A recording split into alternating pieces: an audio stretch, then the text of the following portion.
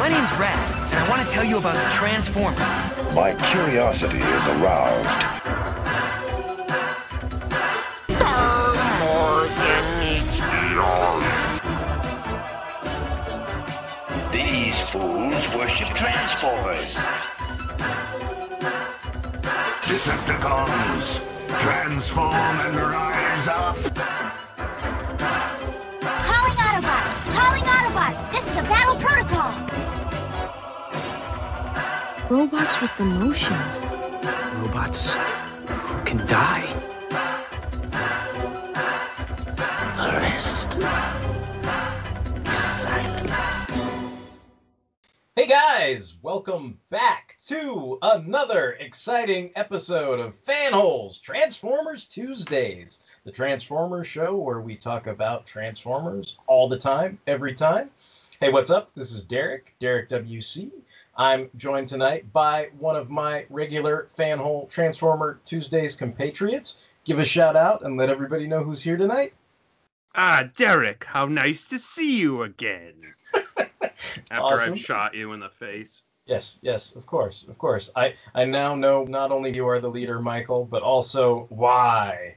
So yeah. So I'm here with Mike tonight, but we're not alone. We're joined by a very special guest tonight. We've been trying to pull this off for a little while, and the day is finally here. We're pleased to be joined tonight by Kyle Benning from King Size Comics, Giant Size Fun, huge Transformers fan. We're thrilled to finally be talking with him on the podcast. Hey, what's up, Kyle? How's it going?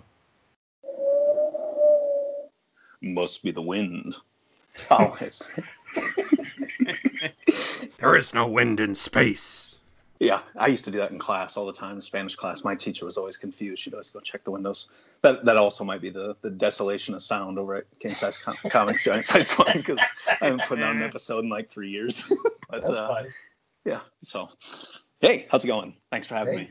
Yeah, this is awesome. Yeah, I think we all have a passion and love that is unparalleled for what we're going to be talking about tonight. And just to let everybody in on what we are talking about, if you have no idea by those vague and cryptic hints, we are going to be discussing the 5-part extravaganza Monday, Tuesday, Wednesday, Thursday, Friday episodes of Transformers, what kicked off Transformers Season 3, what is a de facto sequel to Transformers, the movie. We're going to be talking about 5 Faces of Darkness, which aired from September 15th to the 19th in the year of our Lord, 1986. And it was written by Flint Dille.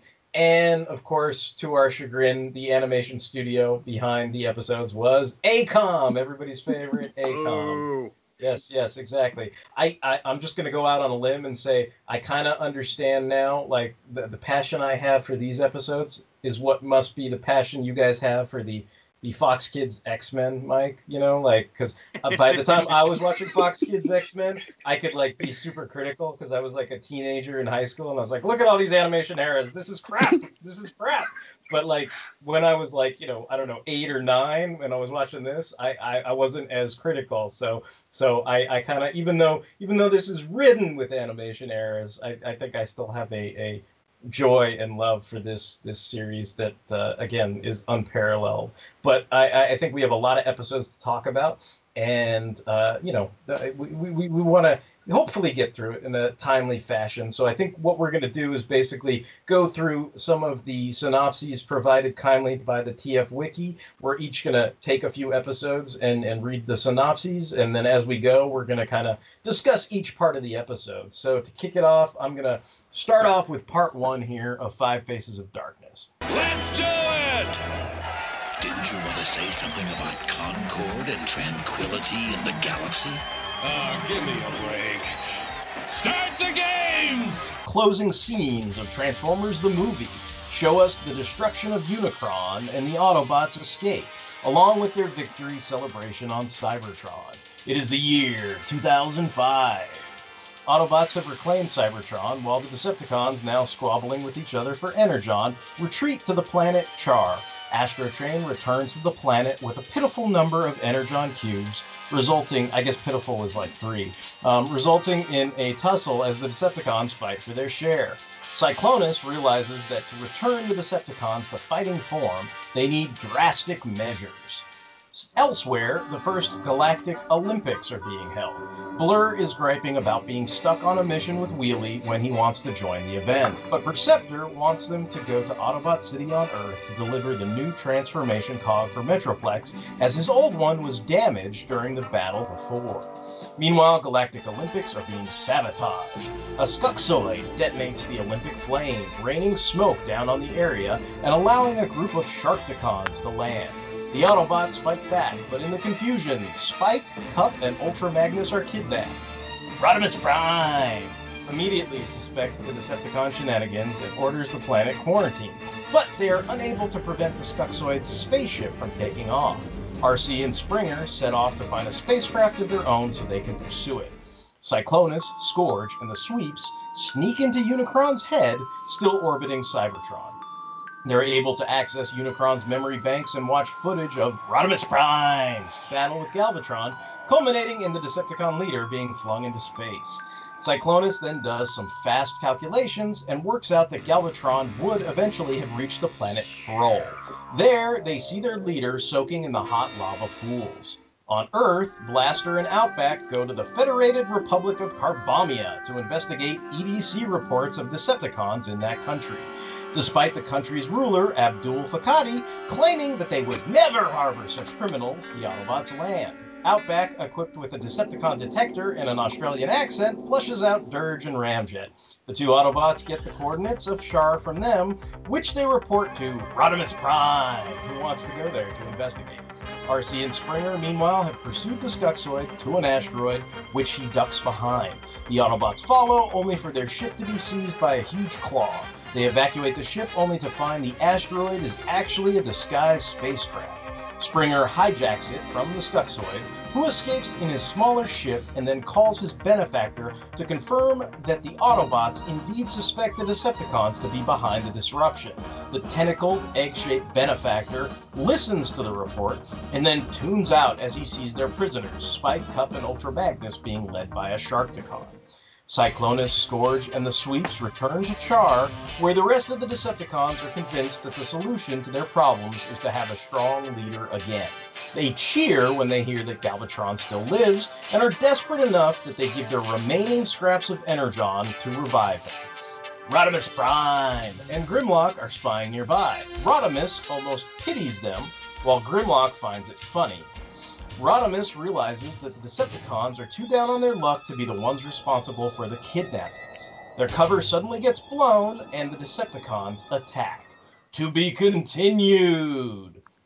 So yeah, there's lots to unpack here, because it's the first of a 5-part episode, and it also has to sort of fill you in if you have not seen the Transformers the movie, kind of explain to the kids what the hell is going on, right? So there's a lot to sort of cover here, but I guess we should probably open it up with maybe just kind of, when did you guys first encounter Five Faces of Darkness, right? Like, when did you first see it, I suppose?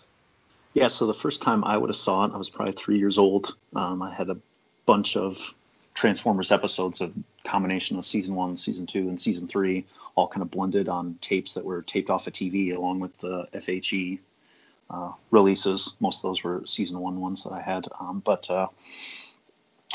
Yeah, so I first saw it when I was 3, and just the difference in intro and the year 2005, I was able to piece that together. That this was kind of a different set of Autobots. So even though it didn't really mention what happened to Optimus Prime or anything, I could kind of piece together that Rodimus was the new leader, and everything seemed all right. So when I was 3, that would have been about 1990. So that would have been around the first time I saw it.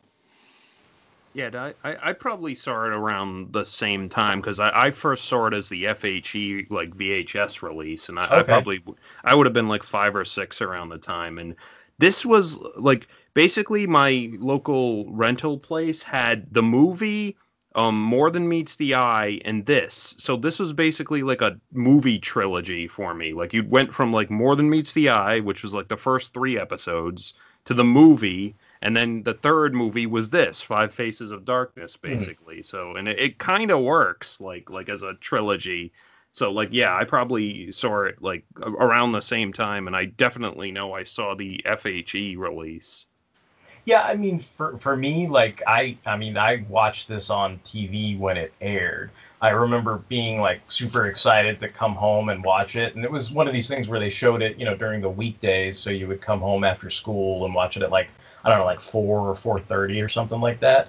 And you'd kind of like you'd want to race home to make sure you saw stuff, because I remember there'd be shows that came on at, like, I don't know, like 2:30 or 3 or something, and there was no way you would get to see the beginning of it or whatever. But I think this aired like a little later, so it was on at like 4 or 4:30. So it was like that, and GI Joe kind of aired around the same time frame. And I think maybe if you wanted to watch GoBots or something, you like missed like the first 10 minutes of it or something like that, because that was at like 3 or 3:30 or something like that.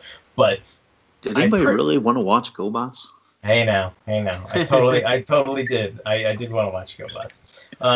But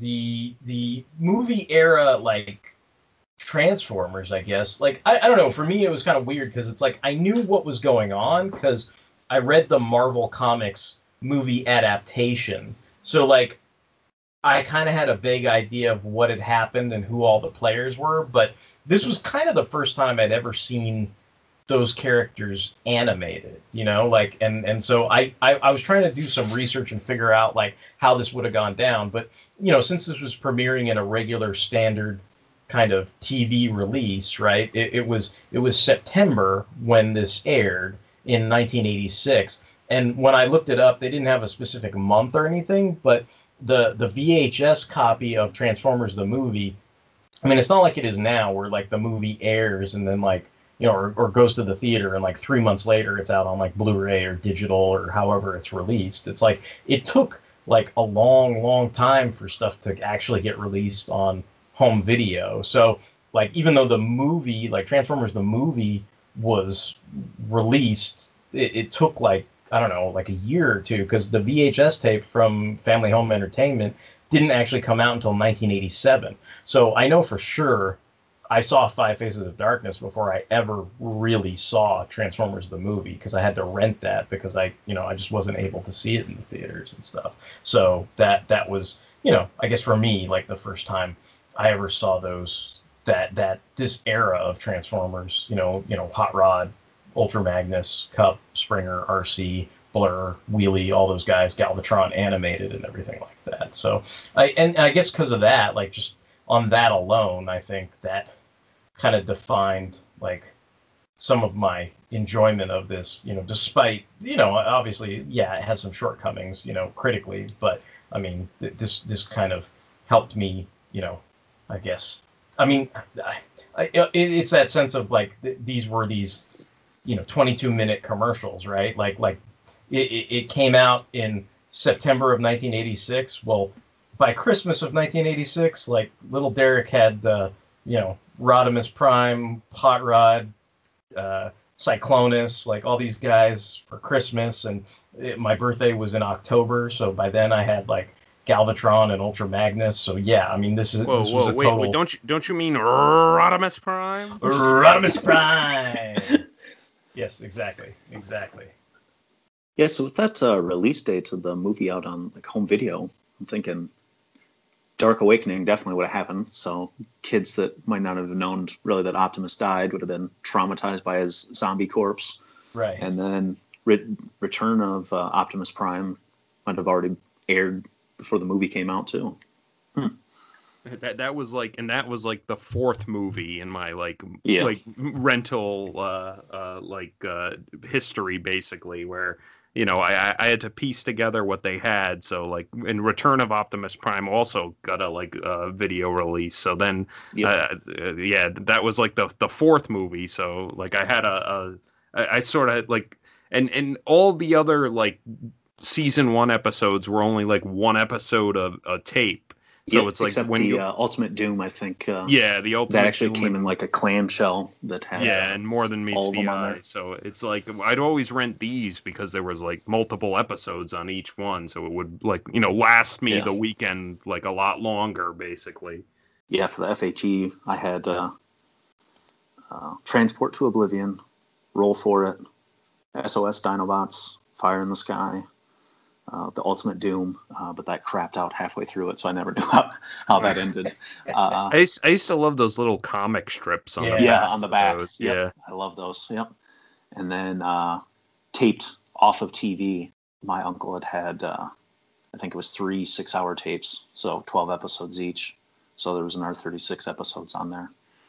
So got to see about half of the G1 episodes growing up, just over and over and over again. Just watch those things to death. So I was probably 8 or so before I saw the movie. But our local video rental place had the Return of Optimus Prime, and then they also had the first season episode where Optimus Prime's chest gets blown up by Laserbeak.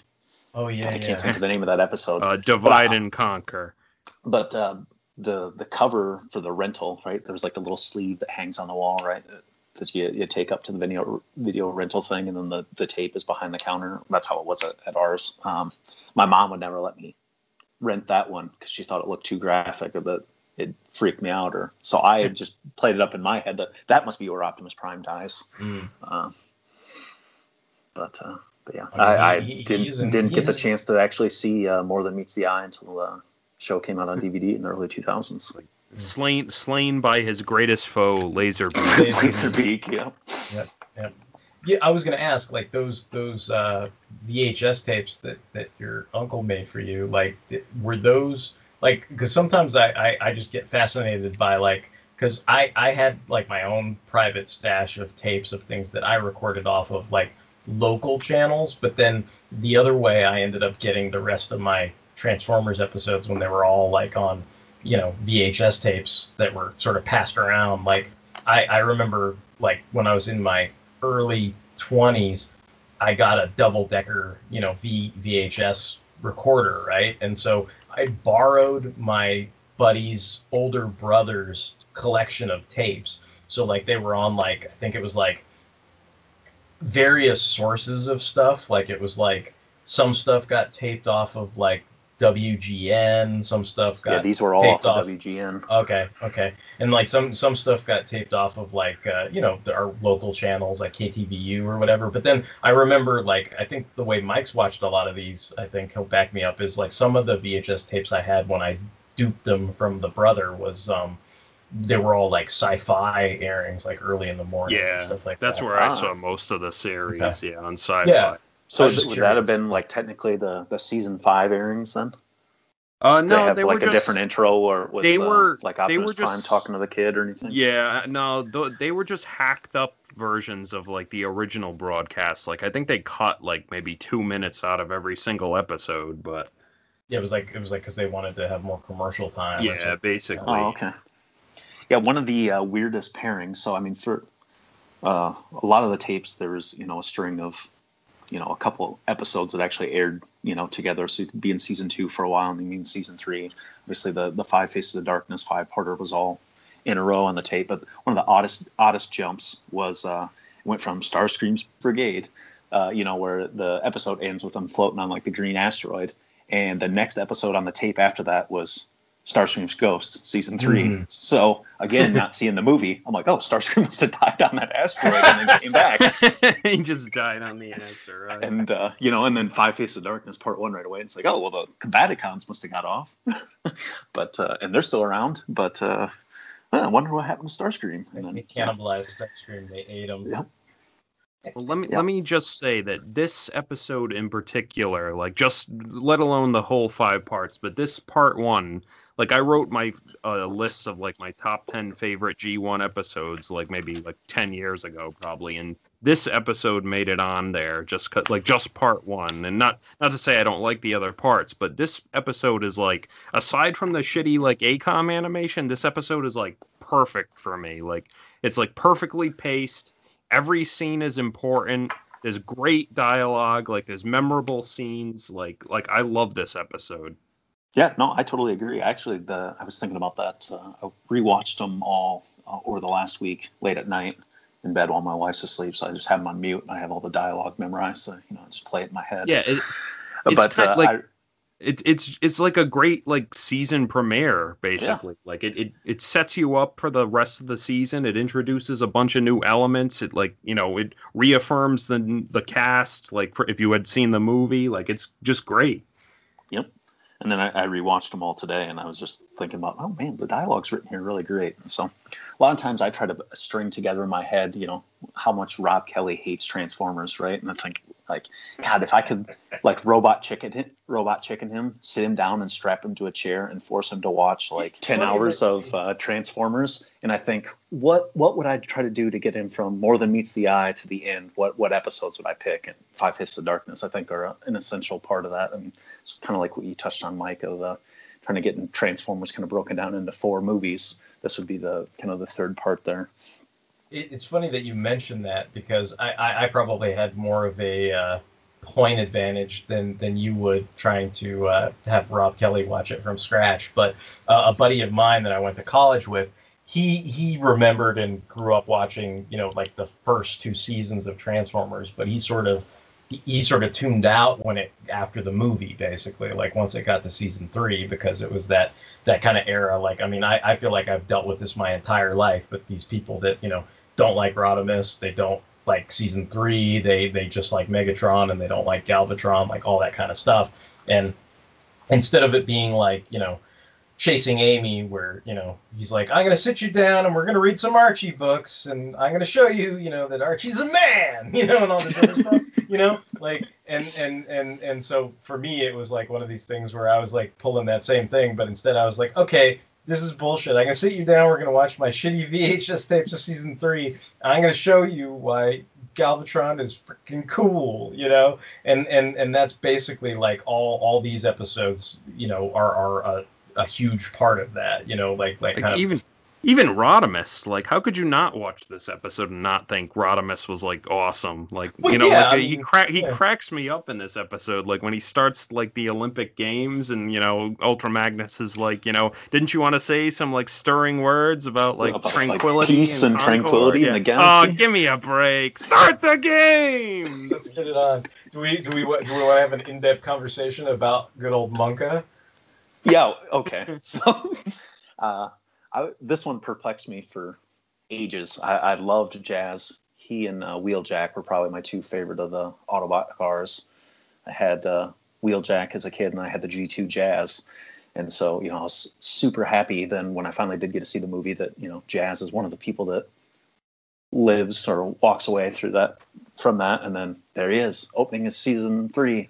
Monka Spanka from the Argonon cluster. What the fuck is this? So I guess the reason is Scatman Crothers died right in between season 2 and season 3. But it's like, well, he wasn't going to talk anyway, so just call him the right name. Say Jazz from Icon and send him out that way. So Scatman died, and then the other one, that they made a big deal surviving, Cliff Jumper, Casey Kasem. Obviously not a real big fan of Carbabia. Right. So. Typically when you see that discussed, they always mention the Thief in the Night episode, those later season 3 episodes there as being the issue. And it's like, dude, Carbabia gets mentioned in the first episode of the season. I'm pretty sure that's why he walked away. And I kind of wonder how fluid the script was too, because I kind of assume that's why they have Trypticon then destroy Teletran 1. Yeah, it seems like that wasn't necessarily planned, but that it just worked out by happenstance or something, where they're like, okay, that's a good enough excuse, like, to make Teletran 2. Yeah.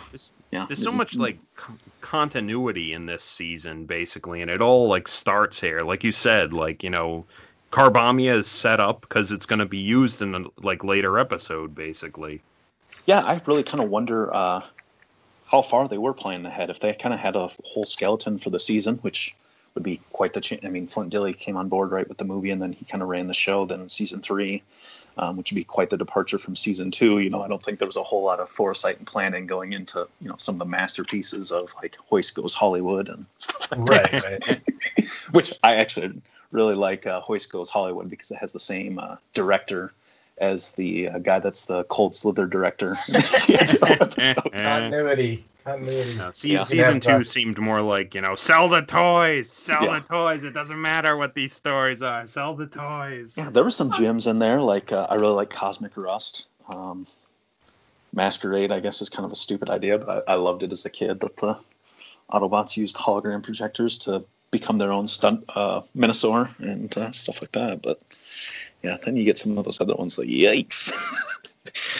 but yeah, I wonder how far they were planning ahead, because you kind of it's more episode 2 here, but they kind of plant the whole Scourge like loyalty arc, and then you kind of see him realize Galvatron's crazy and start to distance himself, and then even try to take over with burden hardest to bear, and then obviously aids Starscream and Starscream's ghost. I know Scourge is like the tracker and stuff, but like I was kind of like I always saw this episode, and when he like kind of zooms in and sees Galvatron like in the lava pit on Thrall, I'm kind of like, what does he have, like Superman vision? Yes, or something? Yes. Like, that was something that took me forever to pick up. I was probably 10 or 12 when I really started to think about that, because at first it was Scourge spy the planet, and Galvatron lives, and it's like, hey, did he just fly there? Why didn't he just fucking pull him out there?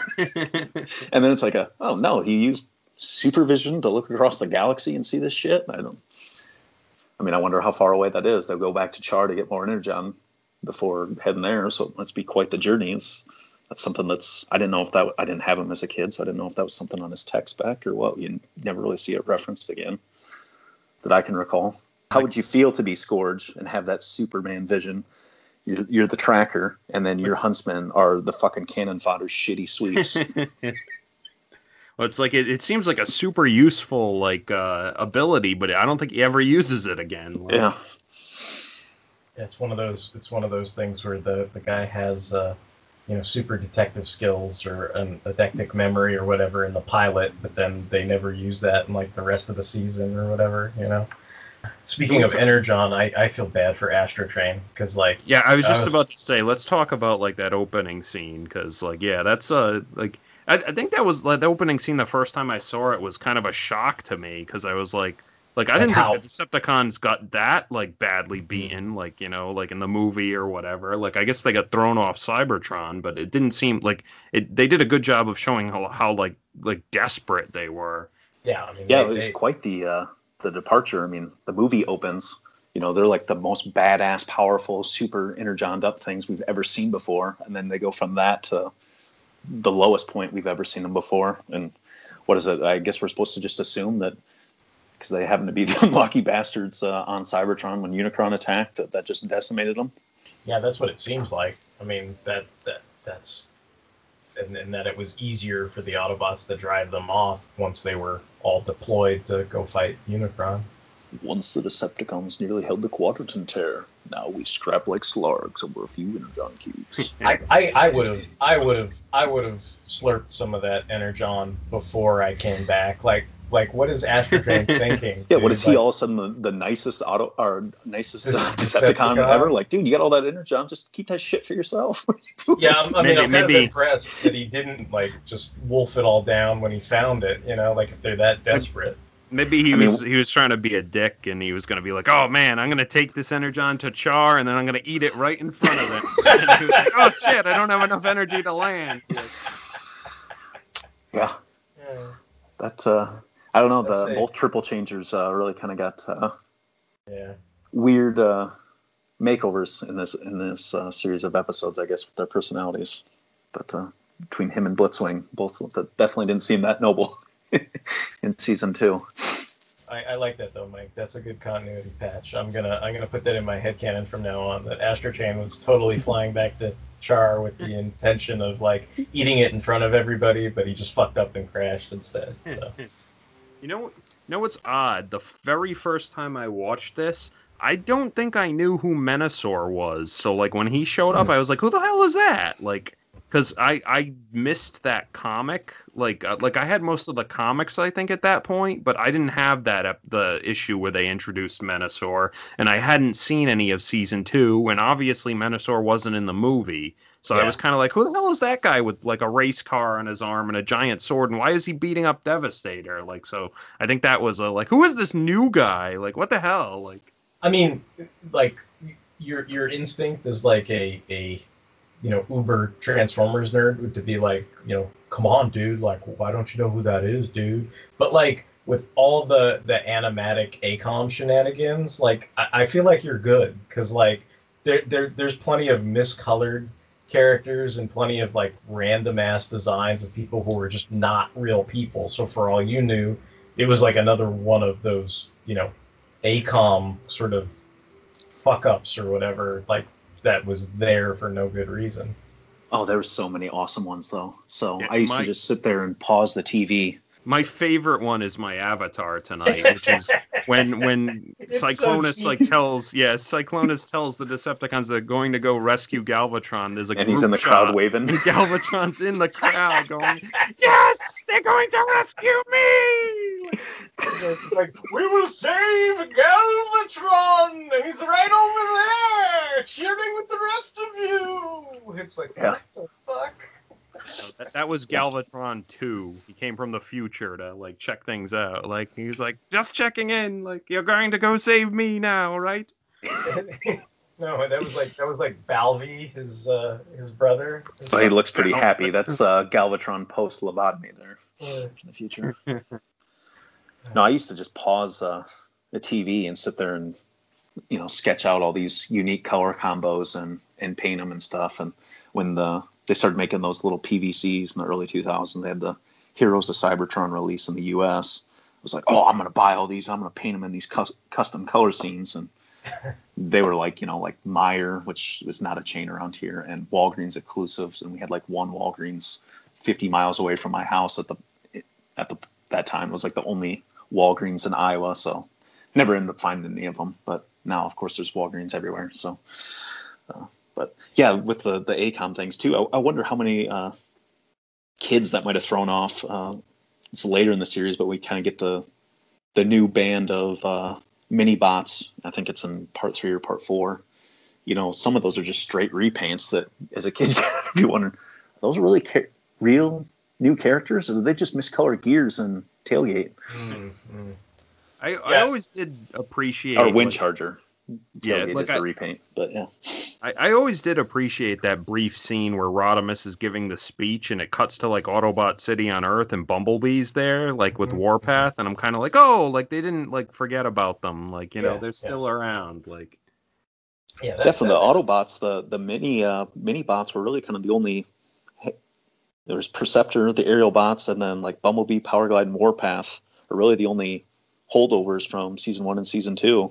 Yeah, I like that moment with Dan Gilvezan where he's like, "Go Rodimus!" Like everybody's like, I mean, that's your if Bumblebee was your everyman, or the intent was for him to be the everyman that kids looked up to because he was like Spike's buddy. It's almost like Bumblebee's giving him the seal of approval when he's just like, "All right, start the games, go for it," and then he, clearly he's sort of passed the torch or been like, "Dude, like, go with this guy, like he knows what he's doing," type thing. And you feel like, oh, okay, cool. He's, and it's not done in a ham-fisted way. It's not like, Captain Kirk's on a jungle gym saying it's fun to Picard or whatever. It's like, it's like genuine or whatever. Like you just feel like, oh, it's just a natural moment that just happens. And it's not like he's trying to brown nose him or anything because he's like way the fuck away on another planet, but he's still kind of like he's supporting, his boy or his leader or whatever. Like, so I did like that sequence.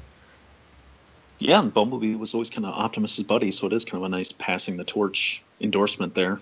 And then even Warpath's dialogue there is kind of a questioning Rodimus, and that's kind of the long running arc, I guess, for Rodimus. Right, season 3 is he's doesn't fit the normal leadership mold, and I mean even Rodimus within his 5-parters says, why did I have to be the chosen one? So they're kind of planting that he doesn't necessarily like this mantle of leadership, and so it's just interesting to see the season themes planted so early. Well, and then I think it's what I always was wrestling with when I would fight the people that said they didn't like season 3 or they preferred Optimus Prime to Rodimus, and I was always kind of the opinion, as much as I enjoyed Transformers in general, I would just point out that season 3, like you're saying, I mean, it's got a almost novella through line for all the different things that are going on throughout it, and Rodimus himself has like dimensionality and a character arc, like he's kind of trying to fight through stuff like you would in. I don't know. I've always compared him to like a character like Wally West, who got a bunch of shit for not being Barry. You know, like and it was like, you know, here you've got somebody taking over the leadership mantle, you know, from Optimus Prime, and a bunch of people are like, well, you're no Optimus, you know, but at the same time, it's like he's trying to live up to this perfect image or this idealized image of the person he's filling the shoes of, but at the same time, like he has to do things his own way, and he's kind of sardonic and funny about the whole thing. But then you also realize there's that layer to him where even though he pretends with Ultra Magnus not to understand the gravity of, oh, we're dealing with, you know, don't you want to talk about the tranquility of the universe? Like, you know, in that private moment where he says, man, why'd I have to be the chosen one? You know, he understands the gravity of it all, even though he's not going to let on to any other person that he's troubled. And that's usually the sign of a good leader. Do you know what I mean? That he doesn't let other people see him sweat. And like, you know, like on a personal level too, it's like Springer's like going off with RC like on an adventure, and you know he's kind of like, oh man, like I used to be able to do that. Mm-hmm. Like I used to be able to hang with RC and like go on adventures, and now I can't. So he's got to be Picard, and Springer goes off to be, you know, number one on the away team, and he's like, damn it, I used to be able to go away on the away team. Another Rodimus and moment that made me chuckle in this episode is when you know, when the Quintessons attack and he jumps off the podium and yells like "Munch protons!" and Cup, Rodimus. Cup is like Cup is like I was the same way until I got blown apart a couple times. Like I love that. Yeah, that's some good stuff. I think the only other note I have on this episode is just when we see the shadowy image of the Quintessons, like the first voice I heard, I was like, man, that if that doesn't sound an awful lot like Pinhead from Hellraiser, because like that's kind of what the voice reminded me of. And it's like it's funny because they have these weird like one-off voices, or like even how they like recast Dick Gautier as Rodimus, like in this series of episodes. It's like there's still those couple beats where it reverts back to old voices, or, you know, there's like accidents where, like, you know, people are, you know, obviously the ACOM animation and weird dialogue mishmashes with words coming out of people's mouths that it shouldn't be, and so like that might be a case of that, but it is kind of like this weird one-off instance when you're first being introduced to the TV Quintessons, I guess, and then, you know, as opposed to the ones in the movie. But I just remember listening to it and kind of thinking, damn, if that doesn't sound like, you know, I think, what is it, Doug Bradley or whatever who does Pinhead? So like it sounded just like him. Another one last thing about this episode. This is the start of, I guess, the Dinobots, or Grimlock in particular, becoming sort of a comic relief, like in this season. But he's still like I still think I like it's still kind of callous of him. But I really like, you know, the fact where, you know, when Rodimus is like, you know, man, I feel sorry for these guys, and Grimlock's like, you know, me not feel sorry, me Grimlock laugh, you know. He's like, fuck those guys. Yep. Yeah, no, I would say season 3, I think, overall would be my favorite if they didn't treat the Dinobots like such morons, which is, you know, what they did in the movie as well. And I think my favorite single episode as a kid was definitely SOS Dinobots. So you go from them just being these badass killing machines to the dumb comedy relief. That always bugged me a little bit in season 3. If we could have got them just being weapons kick-assery in season 3, I think it would have been a near perfect season. Minus the ACOM errors. Of course, yes. But I kind of wonder if this one was a little rushed, because there seemed to be more sound errors in this 5-parter as well. Yeah. You know, there's some parts where like Wheelie's voice effect drops off, and you know, it's later when they're on that Jupiter moon and there's like that storm cloud and stuff. the noise is clearly someone just going, "Oh no!" Cupped into their hands and stuff. It's like, oh, yeah, come on, Wally Burr, what are you doing? Sometimes they like drop the distortion like entirely, and then sometimes the distortion is so like overpowering you can't tell what the dialogue is. So do we want to go on to part 2? Sure. Yeah, I think so. Yep. Like I said, I love this episode, and you know, It's still like I said, the rest of the episodes aren't too shabby either. Five Faces of Darkness Part 2. On Shar, the Decepticons have discovered the snooping Rodimus Prime and Grimlock. Rodimus Prime. However, the Decepticons cannot muster enough energy to power their weapons, so they opt to beat the two Autobots to death. They overwhelm Rodimus and Grimlock, but scatter at the sight of a meteor, which turns out to be the Scuzoid ship commandeered by Springer and RC. They grab Rodimus and Grimlock, but Rodimus is non-responsive. Cyclonus allows them to leave as he has more pressing matters, such as finding Galvatron. On Quintessa, the Quintessons are interrogating Kup, who is Cybertron's chief of security. They seem to know the true answers to their questions, even though he lies. They learn that Cybertron is militarily secure, but that Kup is worried about Earth's security. Ultra Magnus and Spike are surprised that the Quintessons seem to know so much, but the Quintessons end their discussion by trying their hand at interrogating Spike. Elsewhere, Springer sets the Scuzoid ship down. A badly injured Rodimus is mumbling Springer's name and that of the Matrix, and RC believes that Rodimus is naming Springer as the new Autobot leader. Suddenly, Rodimus's life force disappears. RC assumes the worst, but Grimlock points out that the Matrix didn't appear, so he is still alive. As for Rodimus Prime's life force, it's going on a very trippy journey through the Matrix, seeing Optimus Prime, a skull-like thing, a few robots, and the Quintessons. Coming back online, Rodimus realizes that it was the Quintessons who kidnapped the others, not the Decepticons. On Quintessa, Spike, Magnus, and Kup overpower their guards, taking a Quintesson judge named Deliberata hostage. When they confront the court, however, the Quintessons merely sentence him to die in the Sharkticon tanks as well. The pit opens, plunging Spike and the Autobots into the pit along with Deliberata. The side of the pit opens, allowing the other Quintessons to watch. They like to watch. Heading to Thrall, Cyclonus sends Scourge to pull Galvatron from the plasma pool. Cyclonus and the Sweeps greet their leader, only to discover that he has been driven insane by the plasma bats. Galvatron immediately proceeds to lay the smackdown on his would-be rescuers, but Scourge, who speaks crazy, manages to talk him down. Galvatron declares that they have an empire to regain and they depart, but not before Galvatron destroys Thrall. On Quintessa, as the Sharkticons begin to swarm in, Spike asks why they're being executed, and the Quintessons say that Spike is guilty of associating with the Autobots, who are guilty of theft. Magnus assumes they are talking about the Decepticons, but the Quintessons point out that the Autobots inhabit Cybertron. Above, the Scuzoid ship flies through the sky only to be destroyed by the Quintessons' defense systems. However, the Autobots were not on board, instead arriving in Springer's copter mode. The Quintesson Tribunal flees Grimlock's would-be assault while Springer pulls the others out of the Sharkticon tank. The aerial bots arrive with their escape ship.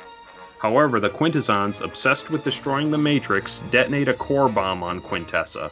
Safely in the distance, they watch their homeworld explode. To be continued. Dun, dun, dun. Dun, dun.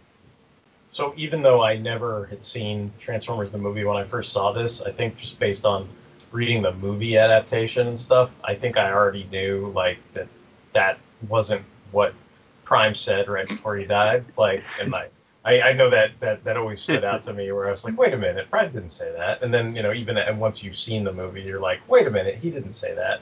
And I think the TF Wiki says some nonsense about, there was something similar to that was said in a first draft of the film or something like that.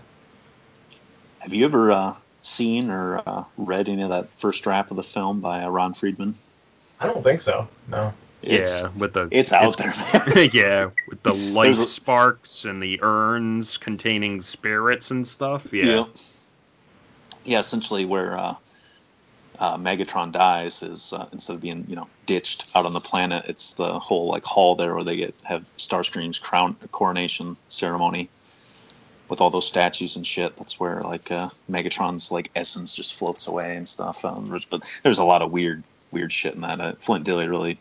The final product there is, I think, a lot more of his mind than went into Ron Friedman's original concept there. But yeah, no, even watching that tonight when RC said that. I just, you lying bitch. That's not what he said. I don't know what is RC's deal there, because then, oh, me, Grimlock, rescue you. You must be kidding. Like, dude, fuck you. He's a T-Rex, man. Who are you? You've been on the scene for 5 minutes, and you're every kid's favorite character. In fact, Grimlock made a joke back in season 2 about how often he had to rescue like Prime. Like, what did he say? It was like, here we are again to pull your diodes out of laser fire. Like, I mean, the plot thickens. Like, this is another like good episode. Like, I think I always thought it was funny that like the Decepticons just march straight through Rodimus and Grimlock's fire, and Rodimus is yelling "cowards!" Like, and they rifle butt him to like the near death, basically, into a Matrix coma. Yet, what I don't get with them being so depleted and low on energy. I mean, a little bit later, who is it? Motormaster gives some of his, here's my contribution, and then he face plants when he pulls a little energon out. And it's like, dude, if they were that low, wouldn't like the slightest shot from Rodimus and Grimlock, who should be fairly energoned up, after being on Cybertron and all good after the war. I mean, shouldn't they just be mowing through the Decepticons there? Why all of a sudden are they like the most resilient ever we've seen out of them when they have no energon? Because it's a cartoon, Kyle. But they need that. They need that dramatic Doctor Who cliffhanger or whatever. That's pretty much the answer. I love what's his name? Roger C. Carmel. Like he does both Cyclonus and Motormaster, and I think he makes them sound pretty distinct. So I think with me, like I fall into like I want to write notes on the episodes themselves, but I end up just falling into like singling out like my favorite quotes or whatever, like I love when Spike grabs the Deliberata and he's like, release us or I turn your buddy here into bluey juice. I was just like, it's fucking awesome. I don't know what bluey juice is, but it sounds delicious. It sounds badass.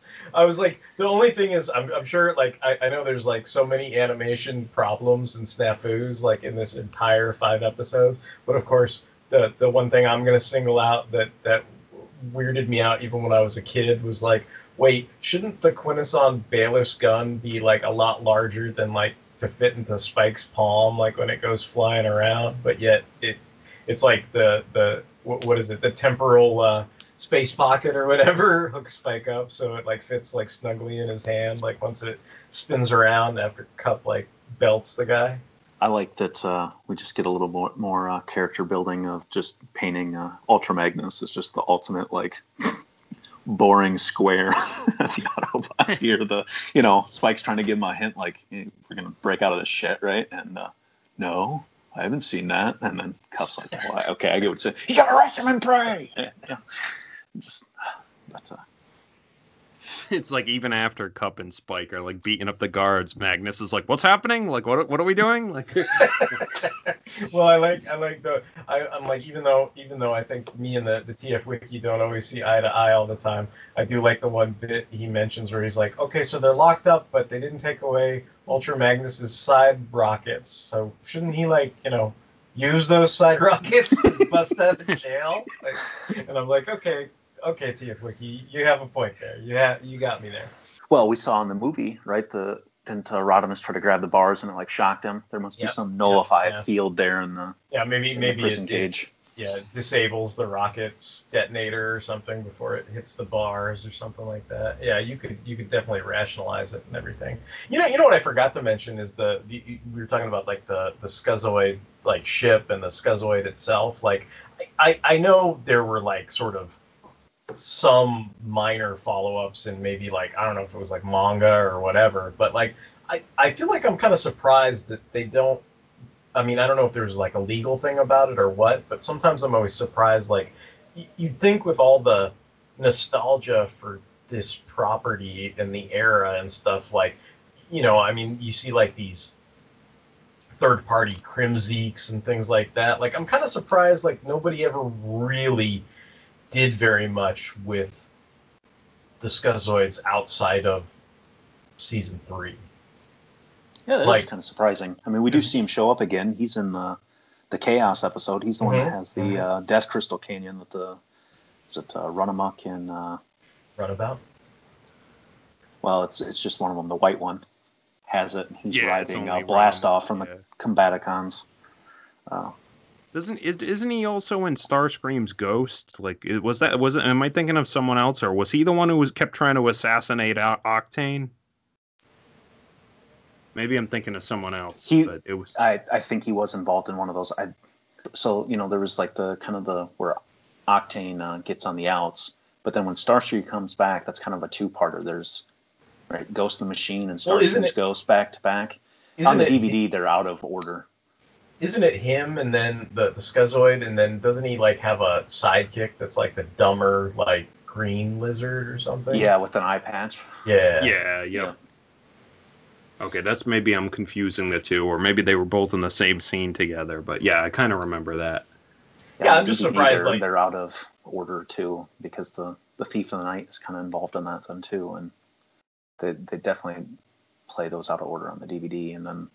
Those episodes, it's like they cut 10 minutes out in different little chunks too, that it just doesn't flow together real well. I wish someone would like do a comic book adaptation of the whole series, cut out some of the stupid shit and then fix some of the clunkier points, and then just have a new ongoing comic that kind of is set in that continuity. Or at least like release a DVD set where it's like done in proper like production order instead of, I think, like what do they usually do, like air dates or...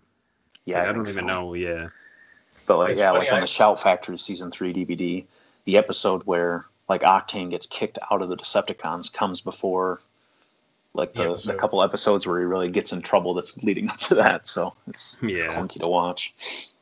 It's funny. Maybe I should, but I never upgraded to the Shout Sony whatever DVDs. Like I still have my Kid Rhino. Yeah, I still have my Kid Rhino. Oh, where they used like the shitty like transfers and like the unfinished animation in some episodes. Yeah. Geez, money bags. Those were like $40 to $50 when those came out in the early 2000s. I remember. I was just in high school. I couldn't afford that. Oh, I was. I'm like, see, here we date me. I was like, I was working, had jobs and things. And... Speaking of old men, Joey, you ever seen an old man naked? Good. Like I couldn't resist the transition, but like another hilarious love cup line, and you are the chief of security for Cybertron. Nah, my name's Teaspoon. I'm Cybertron's chief dishwasher. I'm like this is what led to Shit Piece and all that stuff. Was this scene right here? Well, what did he say? It's like, the planet after Unicron, like 2 kids and a dog could take the planet. Probability he is lying 30%. Did you think it's weird that like one Quintesson gets a name, but like they didn't bother to name like all the Quintessons? Well, I guess for plot, maybe maybe in the script they're named, but it never comes up in dialogue, but.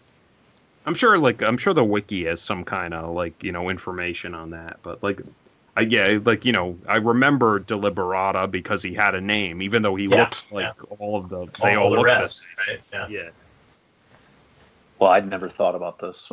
I just watched all the Doom Patrol episodes in the last 48 hours, so multiple personalities is fresh in my head here, but it's kind of like the one turns his head and we accept your decision. It's like, hey, you don't speak for the other 4 of us, motherfucker. How come your voice gets to take this suicide?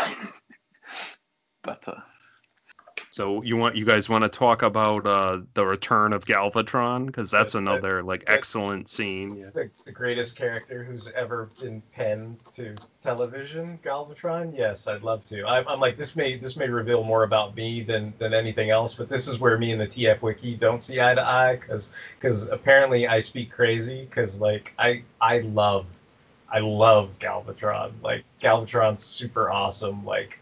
I think half the quotes I wrote down that I loved when I was taking notes and everything, that basically is it's 50% Galvatron quotes. It's such a great scene, like when he's bashing Cyclonus in the head over and over again, my plasma bath, yeah, my empire of desolation. Did I ask for your deliverance? Brimstone! Oh my I love when he bangs him into the thing and he's like, Cyclonus, so good to see you. You know.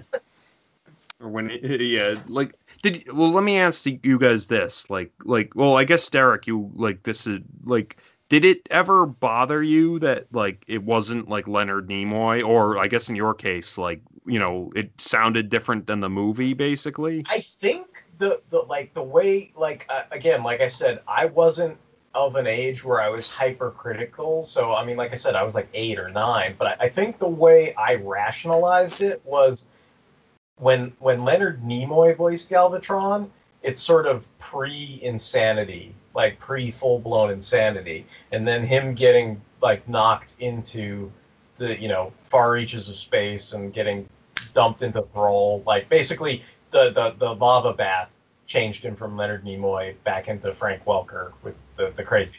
Yeah, I think that's how I rationalized it. Yeah, too. and I think I don't think I really spent too much time like worrying about it. I mean, it's not like I didn't notice it, but again, think about this though. Like I didn't have that frame of reference when I first watched this. Like, to me, Frank Welker as Galvatron was Galvatron. Like, to me, Dick Gaudier as Rodimus was Rodimus. Like, the first time I heard Rodimus and Leonard Nimoy, that was a little weird. And I just went, oh, because they're, like, stars, and they put them in the movie. Like, but, I mean, I saw the movie maybe, 9 months after this? So in that sense, like, that, I mean, yeah, I rationalized the discrepancies, but I saw it in a different order. So to me, this Galvatron is my first Galvatron, if that makes any sense. Yeah, I like right when he comes out of the lava there, or whatever, the plasma. You know, you see the sparklies all around his head, kind of indicating he's all jacked up. They always use that shot in all the, you know, what is it, that stuff that you like, Mike, where they do like the little, like, you know, what's happening blurbs at the end of season 3. The secret files of Television 2. Galvatron, he's batshit insane.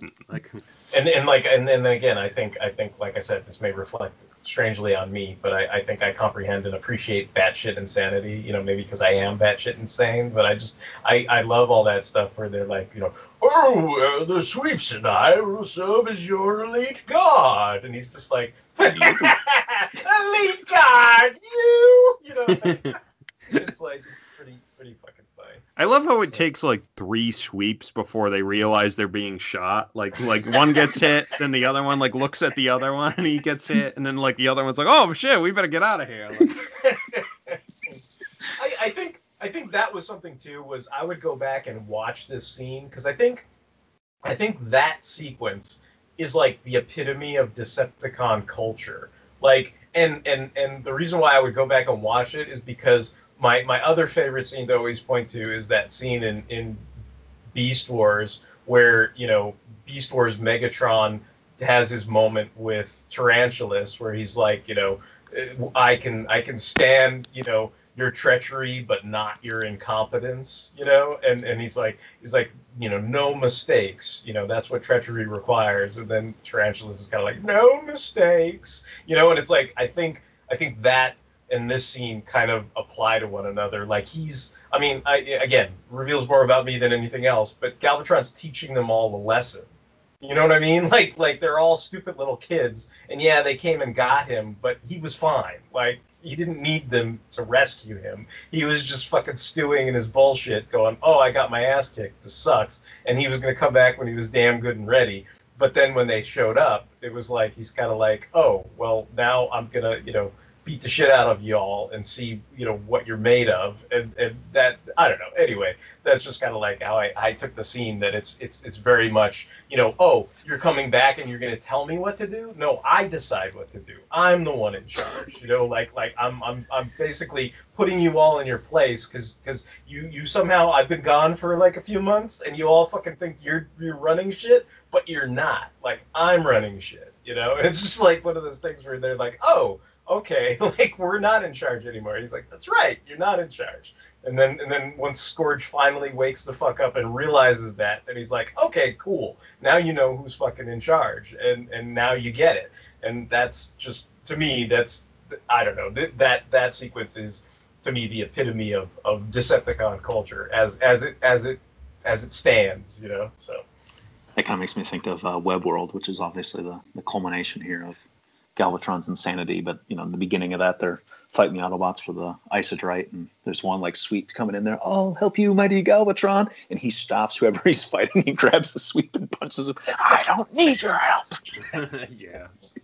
Then Galvatron blows up Thrall, which is like pretty badass. Like, it's badass, and I also felt like it was kind of like you know, it's like him destroying a reminder and an example of his failure, you know, like it's like if that was his recovery planet, you know, it's like that's where he went to rehab after like Rodimus threw him out of Unicron. It's like he's like, there's going to be no reminders of this. Like he says directly, like he doesn't abide failure, and that probably is a living, breathing example of his failure. So his solution to that, again, I understand insanity. His solution to that is to wipe it the fuck off the face of the universe, you know, because that means it doesn't exist anymore. Thus, he has not failed, you know, like, so I kind of took it that way as well. And then on top of that, it does establish like just how powerful he is as a nemesis.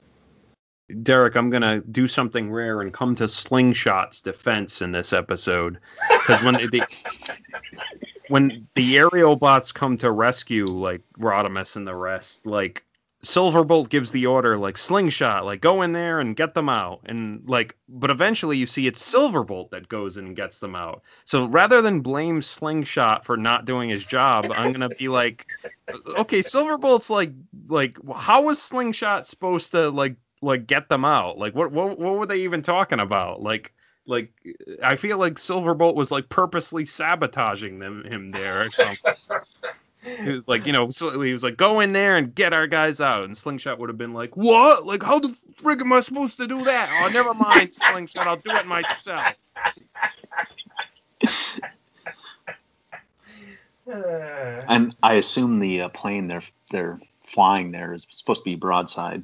His first cameo appearance. And obviously he gets his shit blown up here on the... Yeah, it's his animation model, but it's I don't think it's him because it blows up at the end. So, but I kind of wonder what he feels like being a plane, but being flown by plane guys inside him. Kind of like Galvatron flying Cyclonus in the movie.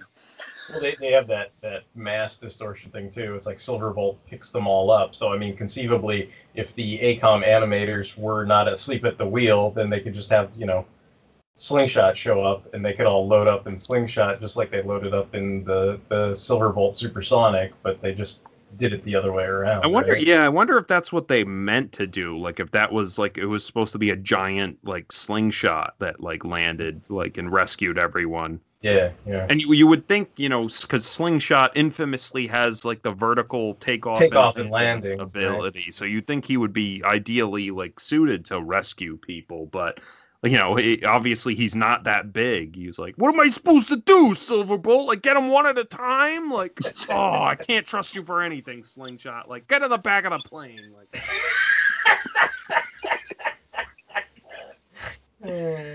I know you're talking about the cup funny shit too. I think my favorite is when they're saying, "Oh, look, the asteroid's about to, you know, come in." And he's like, "Yeah, I've seen plenty of asteroids." And Magnus is like, "Ones that are about to land on your head?" And he's like, "I gotta admit, that's new." Right. So is that it for this episode, or? I think I'm good. All right. Kyle, you want to move on to part 3? Yeah. Detonated by the Quintessons, the planet Quintessa explodes as the Autobots flee. They escape the planet's destruction, but their ship is smashed by a chunk of debris, sending the group hurtling through space. Eventually, Ultra Magnus calculates that they will soon impact an object, but isn't sure if it's a planet or a ship.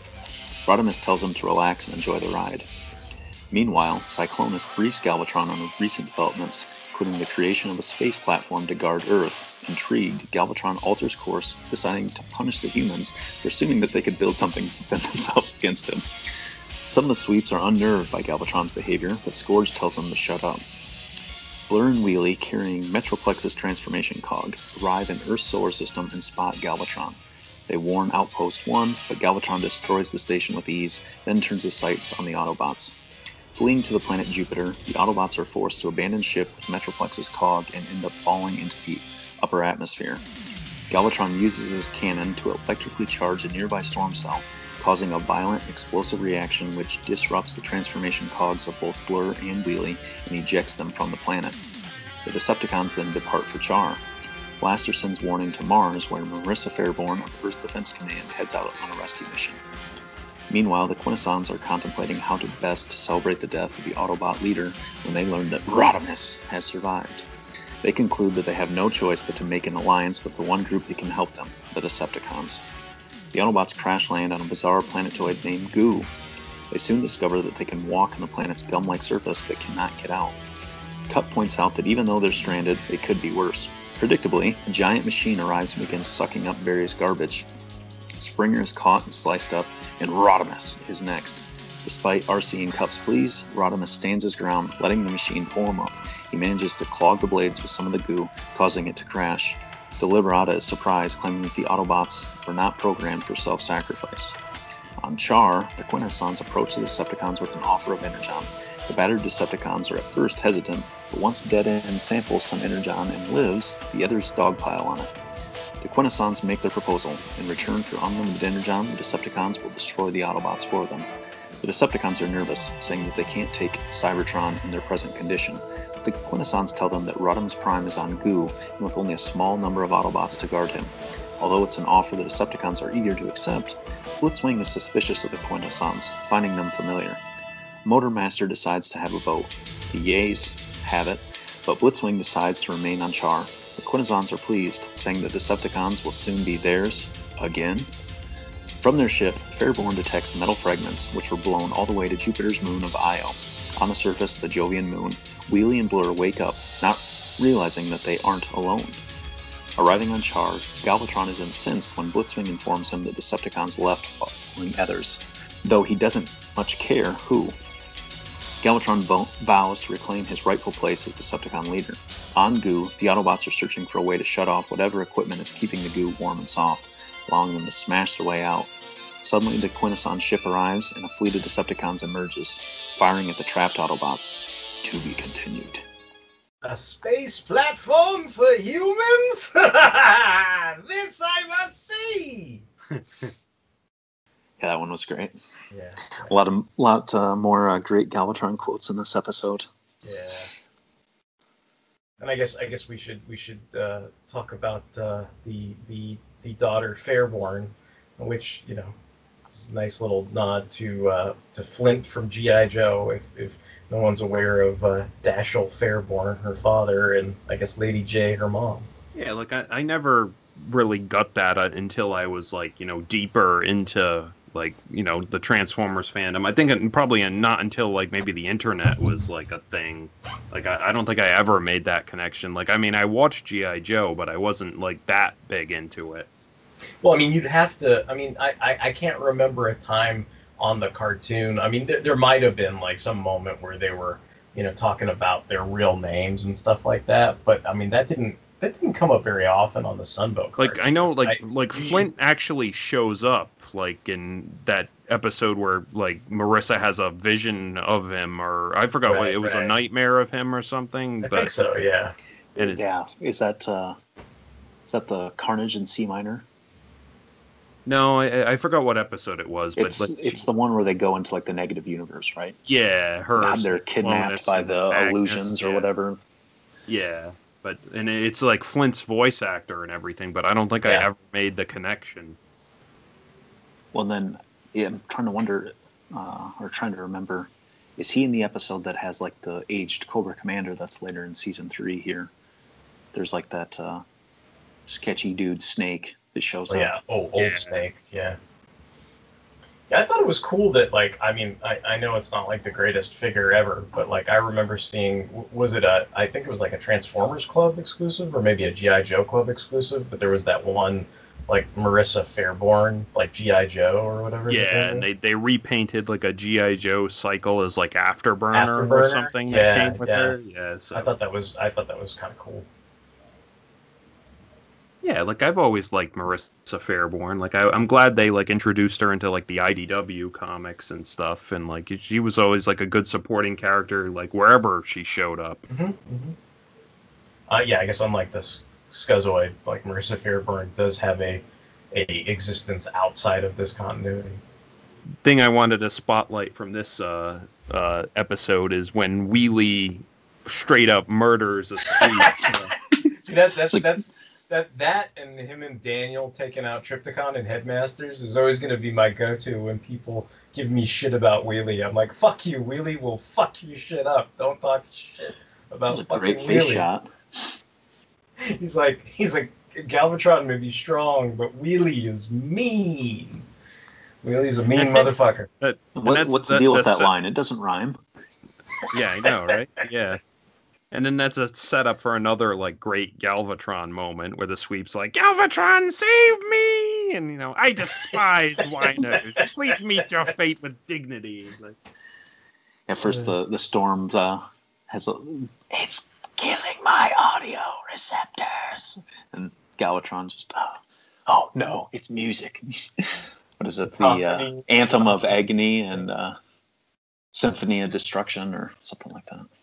I love the whole arc where Galvatron starts out where it's like their destruction is assured, and he's like, assured is not enough. I told you I want their heads, and then by the end of it, Cyclonus is like, Mighty Galvatron, where are the Autobots' heads? And he's just kind of like, never mind. What does it matter?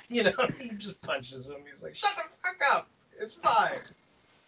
So then we get like the Autobots landing on Goo. That sequence was always very memorable for me, like as a kid, and I can only assume because Goo is like bright like orange, like so I always could like picture it in my head, I guess. I like that moment for Rodimus because I mean that's I think to me one of the key like you're the man type moments or whatever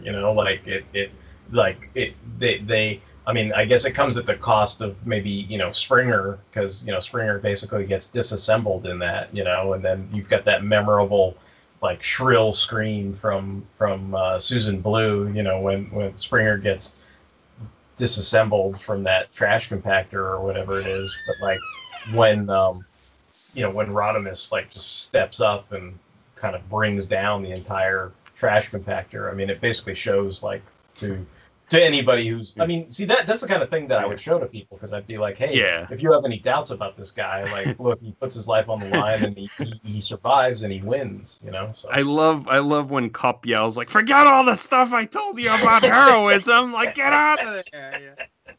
Yeah. The other thing that's cool about or interesting about Goo is I think this is probably the last time we ever see Grimlock in his robot mode. I think. No, I know people like to say he doesn't transform a lot in season 3, but he actually does. Like he does, like he transforms at least like maybe once in every episode he appears in. Okay. Yeah, like he doesn't stay in robot mode for very long, but. Yeah, I'm trying to think. I think he shows up in robot mode at least a little bit in the Chaos episode, and I'm trying to think if he does it all in, Grimlock's New Brain. I know, like, maybe not in Grimlock's New Brain, but I know the episode where him and Daniel went to the medieval, like, thing. Oh yeah, that was a weird one. Defending the castle with his sword and stuff, so. Okay.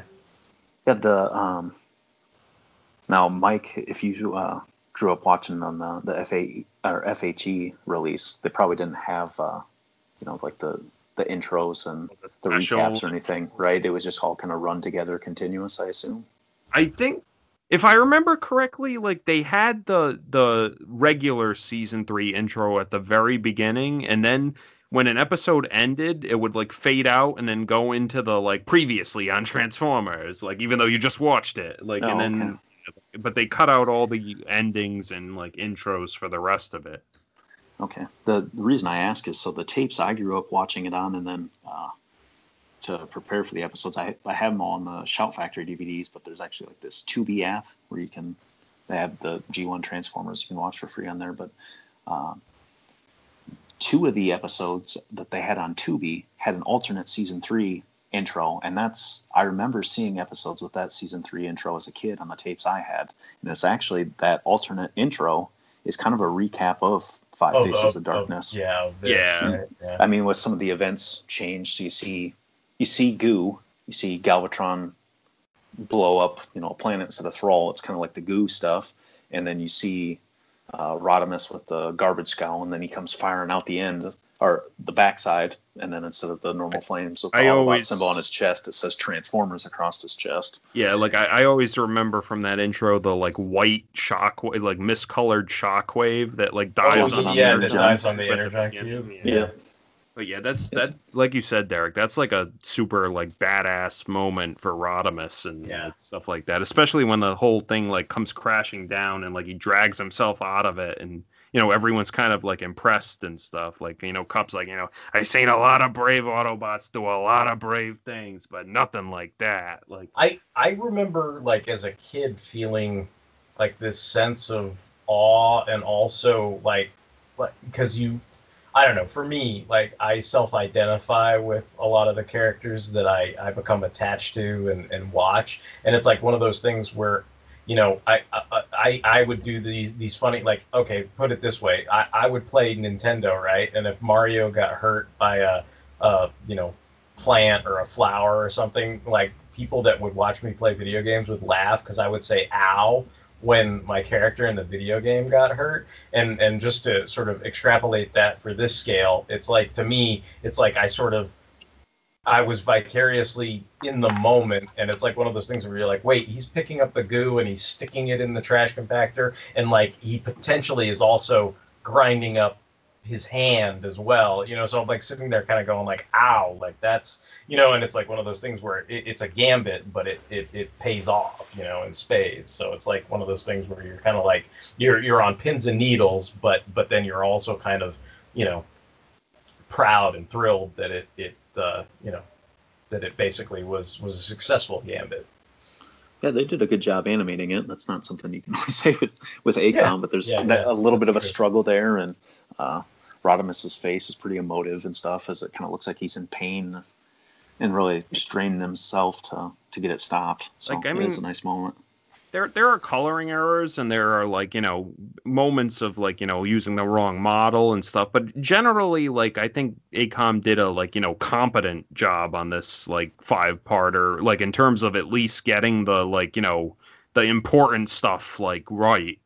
I mean, it's kind of like, you know what it reminds me of a little bit, and I don't know if this is a knock or not, but it's like I always remember like when Eric Larson would draw like huge crowds in his comics, and like sometimes like the background of the crowd was never super detailed, and then depending on the colorist, like one colorist might try to actually interpret who all the characters were, and you'd have all these different blotches of color. But like sometimes if it was like his own comic or whatever, there'd be like the colorist where it's just like, okay, it's a sea of Decepticons and they're just a bunch of indescript scribbles in the back of the main image. Like the scribbles would just be like one flat color or something like that. And it's like I guess I kind of feel like it's the other way around, where it's like they're indescript scribbles sometimes, or not quite as detailed as they could be, but then they're this mishmash of incorrect colors sometimes, or even correct colors, but it still seems like this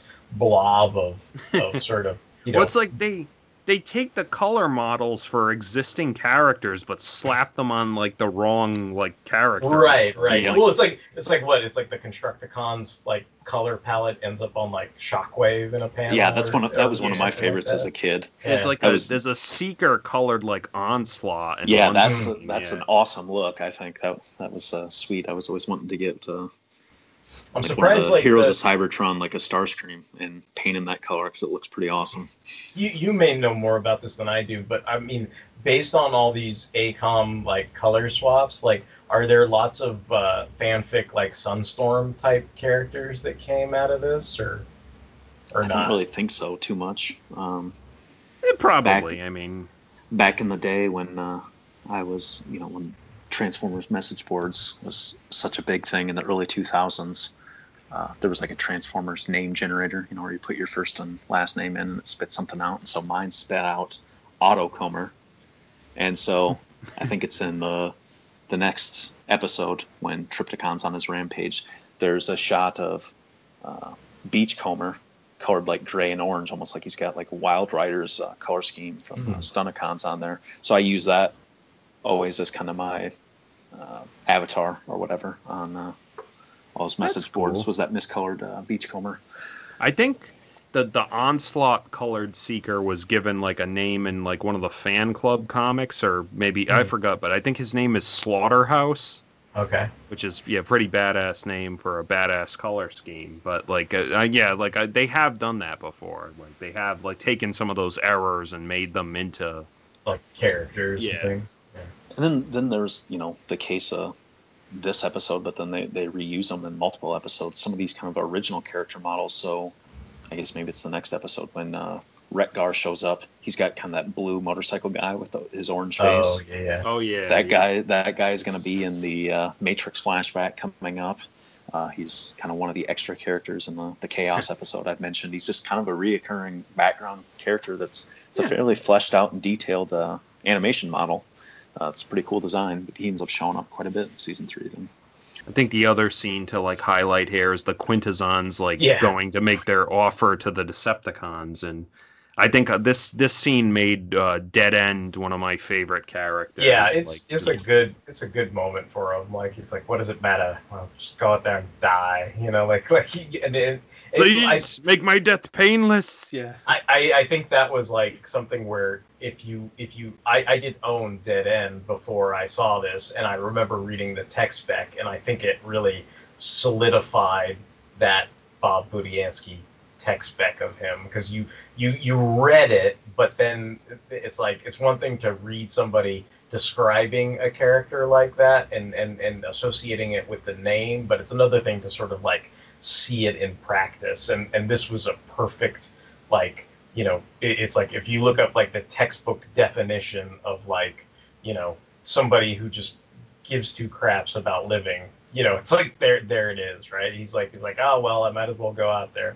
Yeah, they did a good job with him throughout this whole 5-parter. He had a nice moment early on when Cyclonus was trying to rally the troops to give to the cause, give their energon up. He has that face it, we're doomed. And that's then the quintessential Dead End quote, I think. Yeah. And then he has coming up the next episode where they get the friendly fire. The what's it matter where the death comes from? In front or behind, death is death. I think I kind of was like I feel like I'm in an age where I'm so used to cartoons like shying away from stuff like that, and just the fact that they would use words like kill and death in the context of this, it was, I don't know, to me it was like refreshing, because I'm like, oh, they're not afraid to like say, I guess maybe because they're to the standards and practices, or to whoever the adults in charge are, they're just kind of like, oh, they're just robots, so like maybe it was less strict or something like that, but I found it refreshing that they were able to say that with and play it straight, like not talk down to anybody who's watching it, like that, if that's involved, like it's legit, it's not, it's not this thing of like, oh yeah, like because I mean there is that weird aspect of Transformers where like sometimes I think you'd hear the words death brandied about, but then people would get shot and then it wasn't as a huge a deal, because it's like, oh, they're robots, they get repaired, like type thing. But I think given the context of the characters that legitimately died and were not coming back in the movie, I think there's some of that carryover, even though this is something that really doesn't move forward with that, it still had that sort of I think weight to it when I would hear the language. Another bit that always made me laugh about that scene, and it's another like perfect like character moment, is when Dead End realizes like the Quintessons are offering them something, so he turns and he yells back into the hole like, Swindle, like I think this is your department. Yeah. Like Swindle doesn't get out of the hole, but you hear him like yell out from under, like, taste one of the Energon cubes, like see if it's legit. Yeah, test it. If you die, I'm still not coming out of this hole. Yeah, that's just like they did a really good job of structuring multiple little character moments for a handful of characters, because we had the Cyclonus. If anyone would know Swindle, when he talked about the asteroid coming and grabbing Rodimus, and man, those Skuxoids would settle with anyone for the right price. So that definitely, I guess it was kind of a. I mean, the Combiners were still part of the 1986 toy line, right? So I'm sure that's why. I mean, they were ones from the Decepticons, really the only hangovers or holdovers from the first two seasons. You had Constructicon moments, Combaticon moments, Stunicon moments, and then the only other characters that had speaking parts that were kind of reoccurring were Astrotrain, Soundwave, and Blitzwing. Soundwave had one line. Swindle's like an easy character to write for too. Like he's just like, he's got a distinct personality, he's got a distinct gimmick, just like Dead End. Like some of these guys like stand out from their teams. Yeah. I just think it was an easy way for them to pick one character from each team to highlight and say, as a way to, hey, make sure you buy the Stunicon box set. Hey, those Combaticons are still in stores. Buy some of those. Get those toys. I thought it was ironic that now I'm looking at it and I'm like, the irony that when the Quintessons are making their overture to the Decepticons and Blitzwing is sitting there trying to rack his brain about where he remembers these guys from, like Octane is like right next to Blitzwing. And the reason why I think that's ironic is because, Blitzwing in this has his arc, and basically that makes him,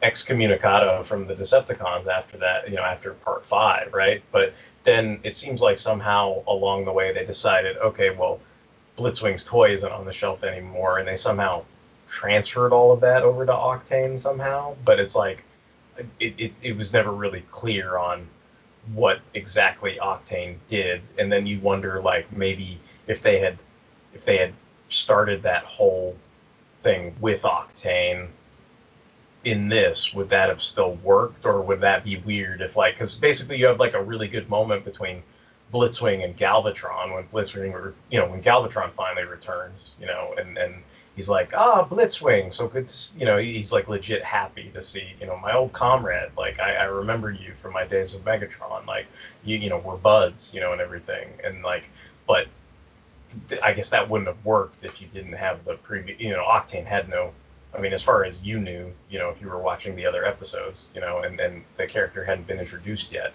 like that would have been a semi-phony moment, if it was between him and Octane. Well, I had always kind of wondered. I hadn't seen that many episodes with Blitzwing growing up too. Even with Blitzwing, I didn't know that felt like that moment was earned, because I can't think of, typically Astro Train was, at least in the episodes I had on tape, spotlighted more than Blitzwing was, and Blitzwing kind of always seemed like an incompetent idiot. So all of a sudden he's this kind of great noble warrior that Galvatron's super excited to see. It felt like probably the best character to maybe fill that would probably been Soundwave. I mean, I didn't want Soundwave to die, but he's kind of that loyal henchman holdover from Megatron, or I guess that would have been a nice way to slot in Reflector too, and maybe give the three of them a nice send off or something. So just disappearing. Yeah, it kind of struck me as odd that Blitzwing was the one chosen for that. And then I as far as Octane's thing, I think it's just because the episodes are bad. Like, one, they're out of order, and two, I just don't think it's almost reminds me of the Star Wars prequels. There's like a message in there, but the connective tissue is not there. So you just kind of jump from plot point to plot point. It's like he takes Trypticon and is kind of doing unauthorized stuff. I think they're like making money selling oil or whatever. And that ties back into the Carbabia thing. Then he aids Starscream during one of those Ghost episodes. So it's kind of like those two fouls combined, I think, has him on the permanent outs.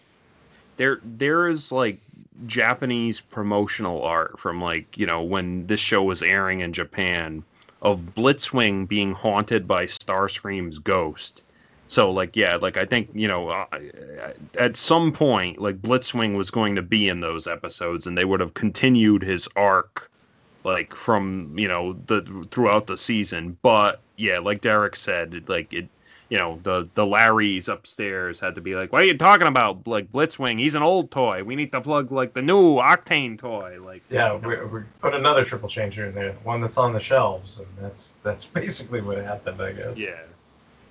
But yeah, it at least, like, Blitzwing is a guy, like, you know, like, or you would have known, like, at that point. So, like, they you know, Galvatron would recognize him. Like, whereas if it was Octane, he would have been like, you know, who the hell are you? So good to see you, whoever the fuck you are. My best friend, Octane. Like, remember all those adventures we had? Oh, and going back to something we talked about 40 minutes ago, I remember now the episode with the Flint cameo. I think that was the Killing Jar. I think that was the name of that episode. Yeah, that sounds right. Yep.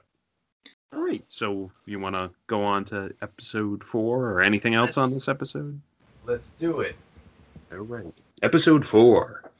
On Goo, the Decepticons open fire on the Autobots and miss spectacularly. Judge Deliberata cheers them on until Grimlock slams him into the goo. As they get closer, Galvatron arrives, intending to punish the Decepticons for their disloyalty. Upon seeing and being shot by their long-lost leader, the Decepticons pledge their loyalty to Galvatron and tell them that they were bribed into following the Quintessons for Energon.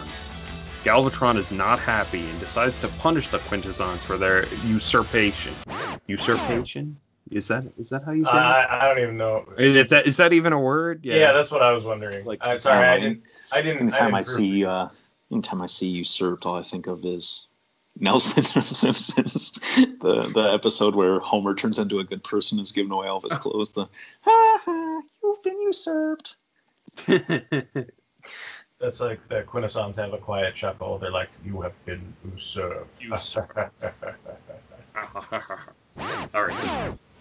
On Goo, the Autobots find the control center, and Rodimus Prime and Ultra Magnus Rodimus Prime and Ultra Magnus, he's huge!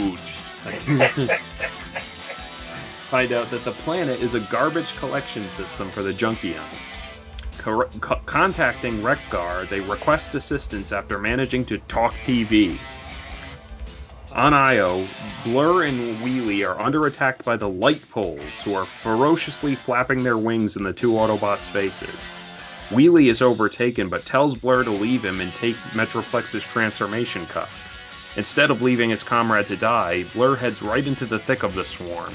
Marissa Fairborn arrives and manages to drive off the light poles, but a number of them transform into missiles and destroy her ship. The three begin a search through the ship's wreckage, hoping the communications are still working. Galvatron introduces himself by firing on the Quintesson ship. Realizing that Galvatron must be handled differently, the Quintessons offer an alliance with the Decepticons against the Autobots, but Galvatron says he never asked for their help. They offer Galvatron the Decepticon matrix of leadership, but Galvatron simply demands it in exchange for letting them live. The Quintessons say that their lives are not enough and that the Autobots must be destroyed. Galvatron attacks the Autobots, but the Junkions arrive and melt the goo out from under the Autobots, sucking them right through the planet. Judge Deliberata winds up getting ejected in the process. Galvatron destroys Goo, but by the time he's done, the Junkions and Autobots have fled. Heading back to the ship, Galvatron rants at the Quintessons, who counter that they would be powerful allies. Galvatron demands to know why the Quintessons haven't destroyed the Autobots themselves. They explain that the Autobots have been made unpredictable by their interactions with the humans. Snaring at fear of the flesh creatures, Galvatron agrees to an alliance. The Decepticons cry "Hail Galvatron" to affirm their support of their leader, and even the Quintessons give out a shout. On the planet of Junk, Wreck-Gar restores Springer to life. However, Rodimus is not as cheered up as expected. He has questions about the Quintessons, about their hostility towards the Autobots, how they know so much about them, and about their intentions. Rodimus has become convinced that the answers behind the Quintessons lie in the Matrix, but he still doesn't know how to consult the wisdom of the ages. Springer makes a sarcastic suggestion, saying that he should just come close to death again. Although RC says not to do that, Springer assures her that Rodimus is not as stupid as he looks. Wandering off, the Autobot commander short-circuits himself and falls unconscious. Rodimus enters the Matrix, where he is greeted by the spirits of the ancient Autobots, who show him the face of the creators of the Transformers, the Quintessons. Eons ago, the Quintessons used Cybertron as a factory to build 2 lines of robots, consumer goods and military hardware, who evolved into the Autobots and the Decepticons, respectively. Millennia of torturous abuse led the Autobots to rebel and drive the Quintessons off Cybertron. Afterward, the Cybertronians warred with each other for control, which was then ended when the Autobots developed the art of transformation. A golden age followed, which was ended when the Decepticons mastered transformation and created a new leader, Megatron. He killed the Matrix Bearer, who passed the Matrix to Alpha Trion, one of the oldest among them. However, Alpha Trion did not take the Matrix for himself, but gave it to another who would challenge Megatron. This was Optimus Prime, who became the Autobot leader for the Third Cybertronian War, which has raged for 9 million years and continues to rage even now. Rodimus reactivates to find Springer and RC seriously freaked out. Dismissing their concerns, he tells them they need to get to Cybertron as soon as possible. Near Cybertron, Galvatron and the Quintessons plot their strategy. They will attack on 2 fronts, Autobot City and Cybertron. On Earth, the Constructicons are making changes to a human city. At dawn, they activate a transformation sequence, and the city begins to change. As the humans flee, the dust settles to the ground. In the place of the city now stands Tripticon. On Cybertron, an Earth Defense Command ship requests emergency landing clearance. Scepter warns that it might be a trick, but Cup refuses to allow a ship full of innocents to perish, giving them clearance to land. But the ship instead crashes into Cybertron's central power facility, shutting down the planet's defenses. Storming from the Quintesson ships, Galvatron leads the Decepticons in an attack. Aboard the vessels, the Quintessons are pleased, for soon the Autobots will be destroyed, and then they will deal with the Decepticons. To be concluded. Phew, so that was a lot happened in that episode. Yeah. I love just once couldn't your attitude reflect the gravity of the situation? And he's like, not if I can help it. Oh yeah, big summer party, folks. What does he say? Like when he's last big party of the summer, folks. Let's go out with a bang. Yeah.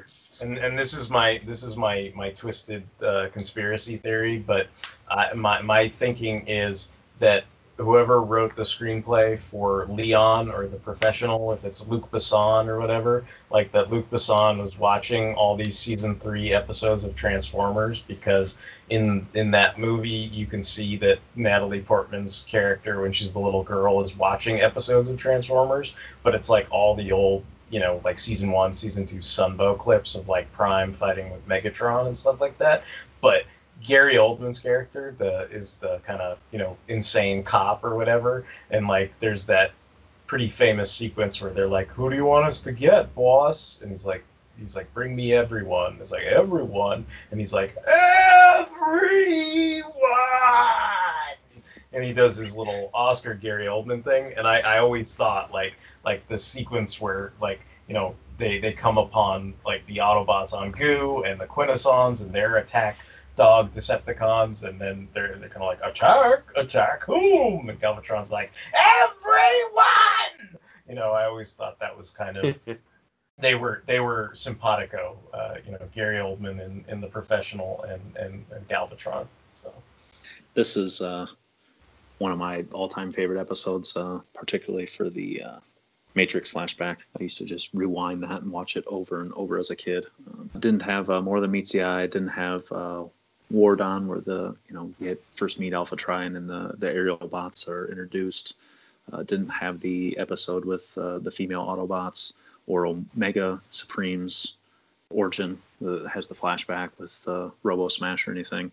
So it was really, this 10-minute sequence, Rodimus going through the Matrix, and then the Forever is a Long Time Coming episode later in season 3 that, really dove into the origin of the Transformers and developed all these mythos that, I just soaked up as a kid and just watched those episodes over and over again to kind of go into Cybertron's ancient past there. That stuff just fascinated me as a kid.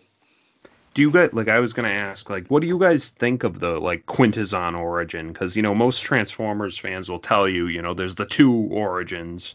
And one is the Quintessons built them, and one is like Primus created them. And like I don't think those origins are like incompatible. I think you can like kind of futz it and say both of them are correct. But do you guys have like a preference? Would you rather not have one of them, or? I mean, I guess I've come to the popular logic that the Furman origin is the widely accepted one. But I mean, I think in context, like that didn't even exist when this came out. Like they were trying to come up with a reason. I mean, the only thing that bugs me about this particular origin is, there's I'm not going to go too deep into it, but there's comments and you can have an argument on whether they're justified or not. But there's comments on the TF Wiki and things like that about Carbomia, Casey Kasem. Obviously, there's reasons why he left. He felt like those were inappropriate kind of jokes or caricatures or whatever you want to call them, right?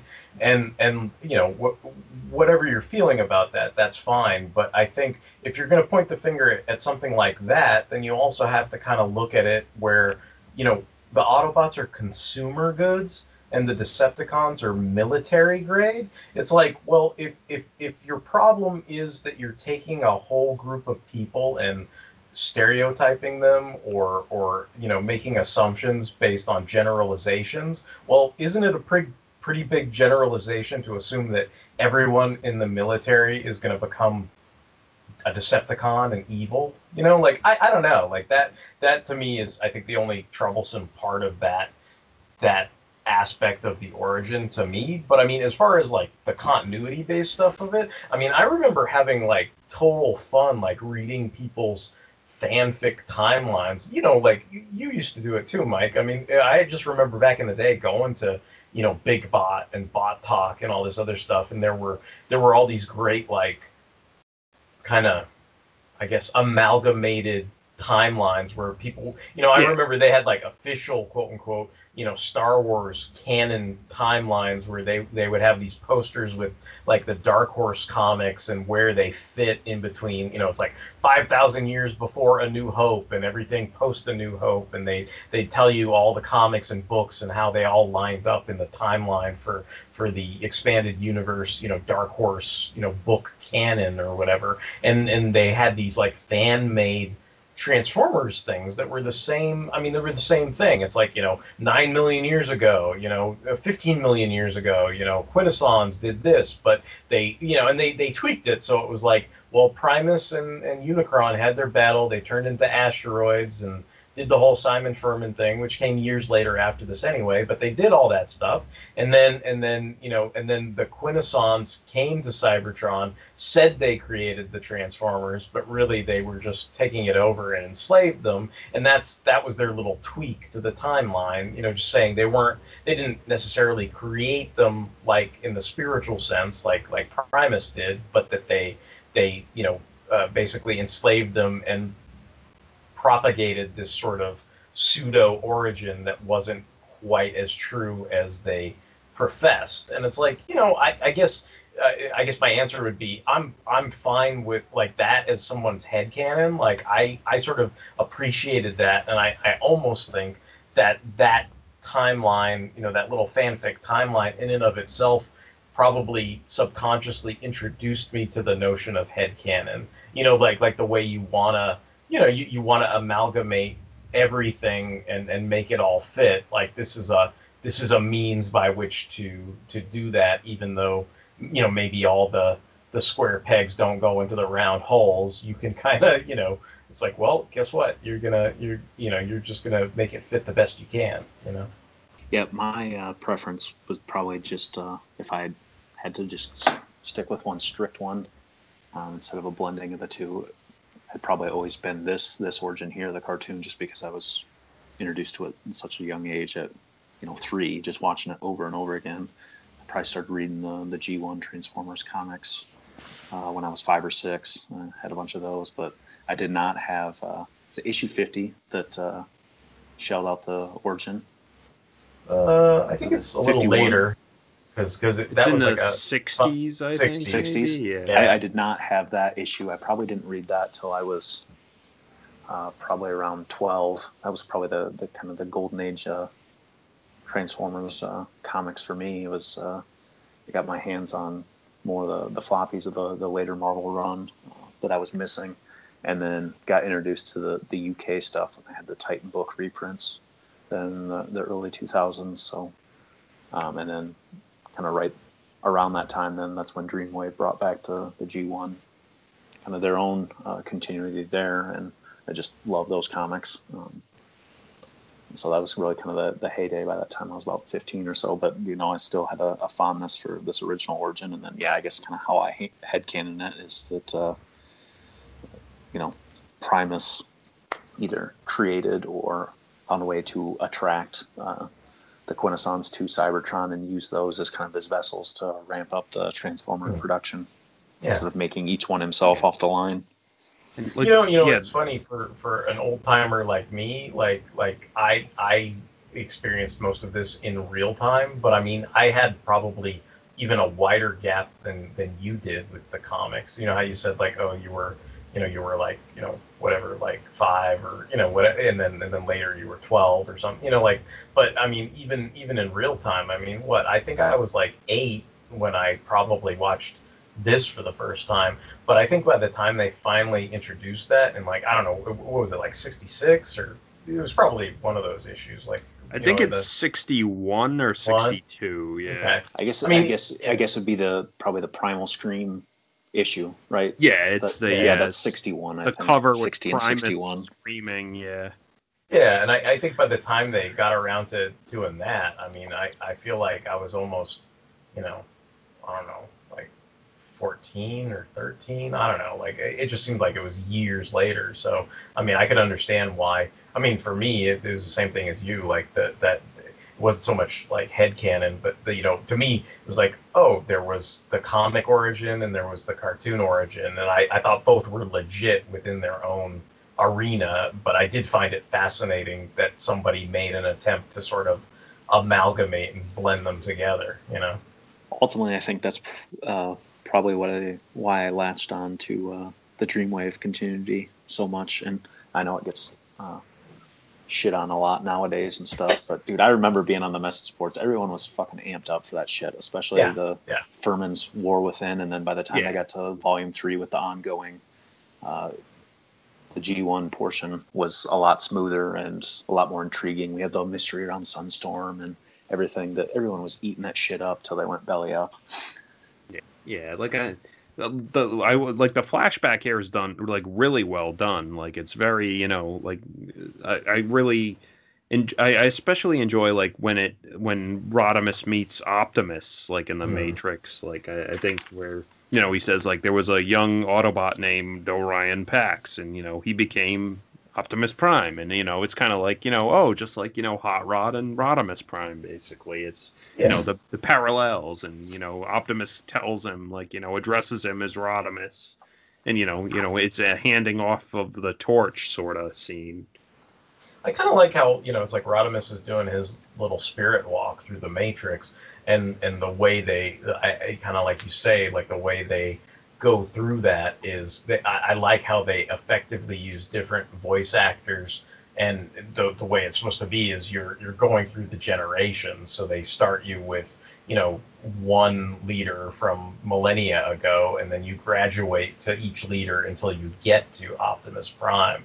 Of course, the thing that always like drove me crazy about stuff like this is the same thing that like drove me crazy about like as an adult at least is like you're sitting there going, okay, so Captain America, quote unquote, dies in Civil War, and then Captain America's quote unquote spirit talks to Thor in J. Michael Straczynski's run, but in reality, he wasn't really dead. He was going through the time stream, and it's almost like, so it's like, is Optimus Prime's essence and soul and spirit in the Matrix, or is it in that zombified corpse that gets resurrected later? You know what I mean? So it's like I know it's like all heavy and theological kind of spiritual concepts that are kind of heady, but it's just like one of those things that like baffles me, because I'm like, well, if you're out and out deceased, then you're like, okay, then your energy transfers, your spirit goes somewhere. For me, it's totally plausible. His spirit, his energy, it's now in the Matrix. He's joined the collective.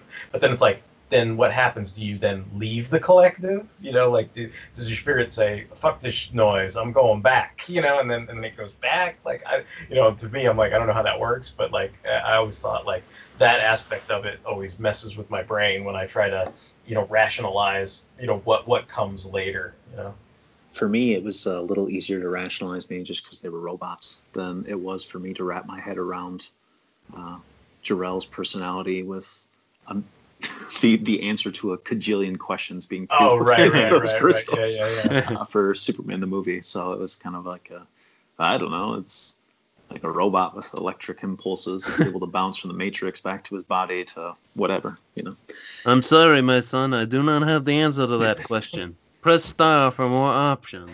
No, the weirdest one with all that is it in Superman 2 when the poem about trees? Like, I've never seen.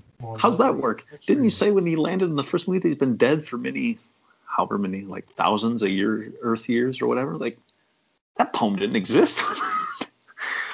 But we got Wi-Fi in the little crystalline ship. We know what's up. Is it me, or did Springer come back to life as more of a dick? Like I always felt like Springer was like extra dicky, like in this episode. Like you get disassembled, you come back as a dick. I don't know, but maybe there's something to that. You die a couple times. Like he's like, like I was wrong. He is as dumb as he looks. Like,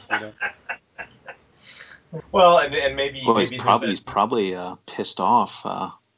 Rod has probably cock blocked him there. He gets rebuilt. He's thinking, oh yeah, me and Aussie are gonna go back, and comes out and she's all worried about him instead. And, oh, what the fuck, man? But I feel like Springer here, they really just amped up his machismo. But I feel like all the Image guys sat around and just watched this episode over and over again, and that just made they were going to make that as their hero archetype for all the Image heroes. Like, yeah, he's fucking cool. Look at his smart mouth. He's tough.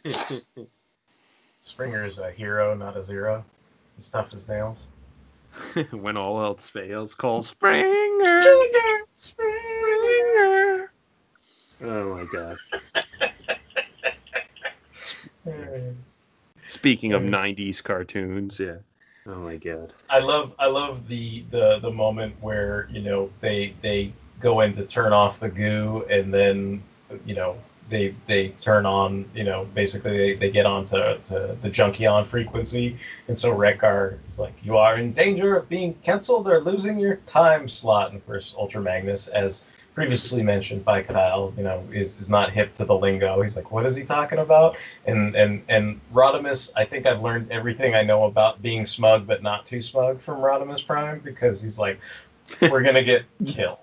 Like, and it's like he totally knows what he's talking about, and I feel like it's like one of those things where like I can remember moments where I just felt like I was in that moment, like I was in the know, and it's like the cool way to be C-3PO. It's like you can translate, but yet you're not being super obnoxious about it, and like I don't know, I just think that's a really cool moment. Do you remember Derek at all what your thoughts were when you first saw Rekgar here, since you hadn't seen the movie? Were you like, what the hell is this guy doing? I don't know. Like what I remember about Rekgar was, I feel like the first time, I mean, you'd think maybe this was my introduction to Rekgar, but I kind of feel like I had a lot more confusion about Rekgar, because I think my introduction to him was the toy commercial, and the toy commercial kind of showed the fight in the movie between Springer and Rekgar, and because his name was Junkion, and he was fighting Springer in the commercial, I think initially I thought Junkions were like some sub-faction of Decepticon. So I was like sort of confused. And then, but I guess my basis of understanding was, at least I had read the Marvel movie adaptation. Yeah, that's true. So I knew kind of like, oh, okay, he's one of their allies. Like, he helped rebuild Ultra Magnus. So that's why he knew who Ultra Magnus. It's like I had enough of a concept based on the comic. Like, I knew the story, but I didn't know all the I don't know, nuances or beats or how it played animated. I just kind of, and some of the, I don't know, some of the dialogue in the movie adaptation must have been from either, I don't know, previous scripts or maybe a .2 draft behind like a .3 draft, because like I remember specifically a lot of the fights between like Prime and Megatron. It was like they totally were like soliloquying each other to death or whatever. Like they had totally different dialogue where it just, they were like Silver Surfering each other as they fought, like and beating each other up, but having these long ass monologues about, 400 millennia ago we did this and that and the other thing. Like they were Abe Lincolning each other as they were like beating each other to death and stuff. So like that I remember, but I don't know that there was necessarily too much dialogue flim-flammery with the Junkions. It seemed pretty straight on. So I think I got the basic idea. Like they talked like TV lingo and Rodimus, and it was like Rodimus, Wheelie, people like that were like hip to the jive, like they knew what was going on. So what do you guys think of like the creation of Trypticon, like in this episode? Like I even as a kid, I was kind of like, what? Like the Constructicons like went overnight and like turned an entire human city into Trypticon? Like what? Like, yeah, I just wonder how many thousands or millions of people were decimated by him transforming. Yeah, I know. His first like time. they don't really. Yeah, like you see people running in terror, but like. The gory details. You got to wonder, does Trypticon have like blood splatters all over his like innards or whatever? Like, God, I hope so. Like, man, that miscolored long haul sure is good at wiring up shit. I mean, what if it's just like when Galvatron blew away the space station and everybody like just managed to jump away in spacesuits? Like, do you think everybody in the city, like right before Trypticon transformed, we just didn't get the deleted scene of them all jumping out of the city in spacesuits and parachutes? They all have parachutes? Yeah, I was going to say they all have Cobra Trooper parachutes. They all jump out at the last. No, wait. We're using the G.I. Joe explanation. Let's use the Dragon Ball Z explanation. It was a Sunday, all those buildings were empty. Yeah. Everyone in the entire city was on vacation for Vacation Sunday because Mayor Dog was like, "It's Vacation Sunday. You all have to get the fuck out of town." Nobody was there. Yeah. There you go. You mentioned it, Kyle, and it is bizarre. Like, all the Constructicons are the correct color, except for Long Haul, who has, like, this orange and, like, purple color scheme. Yeah, it always confused me as a kid. I was like, who is that character? And, yeah, then even when they do, like, zoom-out shots, when they, have the control panel and Trypticon lives and everything, they zoom back out of that. It's, like, 4 green Constructicons, and then there's Blue Long Haul just hanging out by himself. Oh, I guess that you just have to chalk that up to ACOM. It's like, they had another bad one that I think was during this episode, or maybe it's the next one. Between the Jupiter scenes and then when they finally do get to Earth, when Blur and Wheelie get to Earth with the transforming cog, it's like they kept laying the wrong background, the animation cell in the wrong background. Like they're clearly in a daylight situation, and then all of a sudden you get like outer space behind them. And then it was opposite on the Io moon. There's a couple times where they're running around, and all of a sudden it's like, all of a sudden they're on Earth in the middle of the day. It's sunny instead of the space background. Well. I also love the bit where in the Quintezon like spaceship where the Decepticons all yell, "Hey, all hail Galvatron!" and the Quintezons all look at each other, and then they're like, "All hail Galvatron!" Like, I guess so. Like, it's like when in Rome, Yeah. Like, I love that moment where like Galvatron keys in on is like, well, why haven't you done this yourselves? Like, why don't you just go after the Autobots? And then they start explaining like how they can't understand humanity. And I love Galvatron's response is, "The humans? You fear the humans." He's like, "They're weaklings. Like, who cares? Like, we'll take care of it. It's fine." The scene there where they all come out of the ship and they're attacking on Goo there, that has some of the most awesome miscolors of the entire series. Yep. There's I think that's the some sweeps and like Wild Rider colors. There's a scene where Octane's character model colored like Grimlock, and then next to him is Snarl, character model, but he's in Rodimus colors. I think that aforementioned Shockwave and Constructicon colors is in that battle too. Well, I think there's two of them like right next to each other, I think, and inside I'm surprised ship there. Surprised Galvatron wasn't firing on himself in that fucking scene.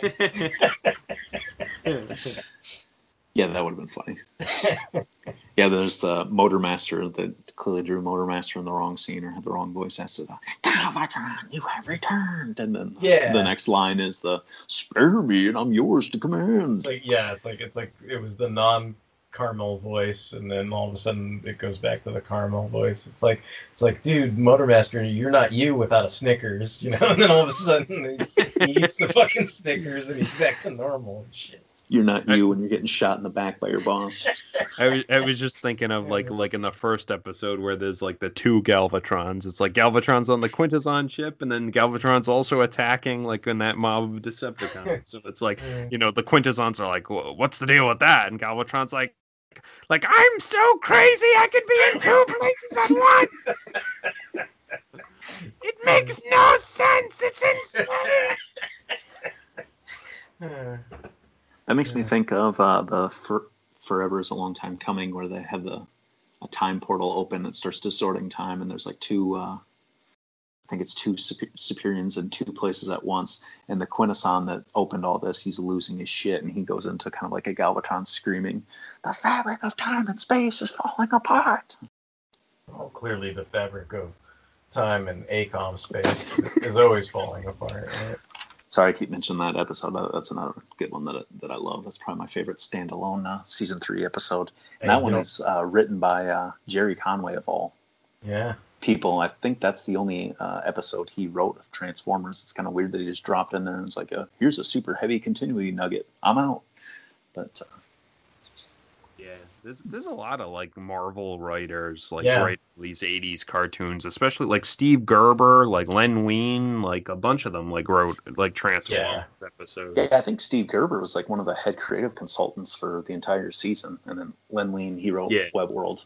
I assume just because it was Marvel Studios, it was like hey, we kind of want to transition to TV. Can you get us a gig here? And then Marv Wolfman wrote a lot of stuff too. I think he did. Yep, Return of Optimus Prime. All right. Well, anything else about this episode, or? I think we're good. I guess I'll go on to episode 5, and we're at the home stretch here. So the Decepticons open a sortie against the Autobots on Cybertron, and the initial attack took out the whole defense system. Ultra Magnus tells the others to go while he holds them off. Rodimus Prime says that Magnus's courage will be remembered. Unsaid is the possibility that there will be no one to remember it. From their ship, the Quintessons calculate that it will take less than a day to completely defeat the Autobots. After all, they've given Galvatron something worth fighting for. On Earth, the new Decepticon battle station heads for Autobot headquarters. Pipes and blam, blow, zow! Warpath lead a counter-offensive, but their efforts are stymied when the station transforms into Trypticon.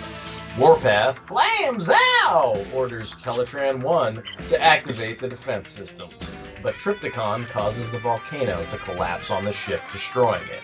With the task there complete, Trypticon heads to his next target, Autobot City. On Io, Skylynx hurries to rescue Wheelie, Blur, and Marissa Fairborn from certain death from the natives. However, the Predacons arrive to steal the transformation cog intended for Metroplex. Initially, the Predacons turn out to be all bark with no bite. However, they merge into Predaking and manage to disorient Wheelie, Blur, and Fairborn. However, Skylynx attacks Predaking and causes them to separate. Skylynx orders the others to board him, and Wheelie discovers the cog. Meanwhile, Galvatron orders Blitzwing to give a status report to the Quintessons.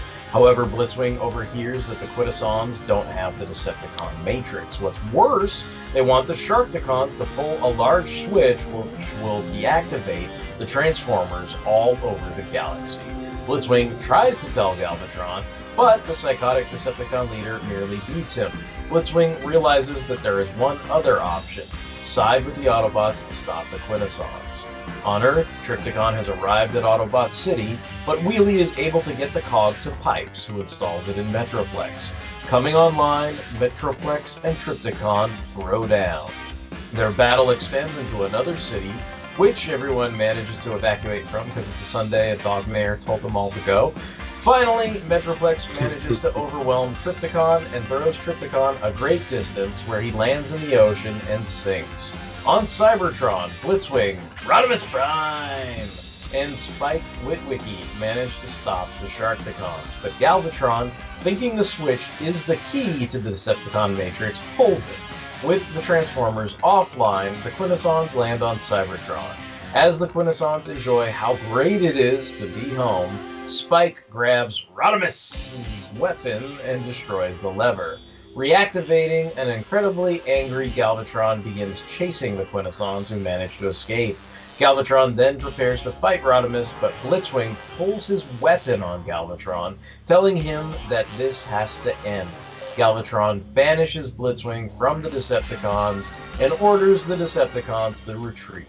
Rodimus Prime notes that the battle is over for now, but the Autobot leader also notes that the Transformers may well have met their greatest enemies. Our universe will never be the same again.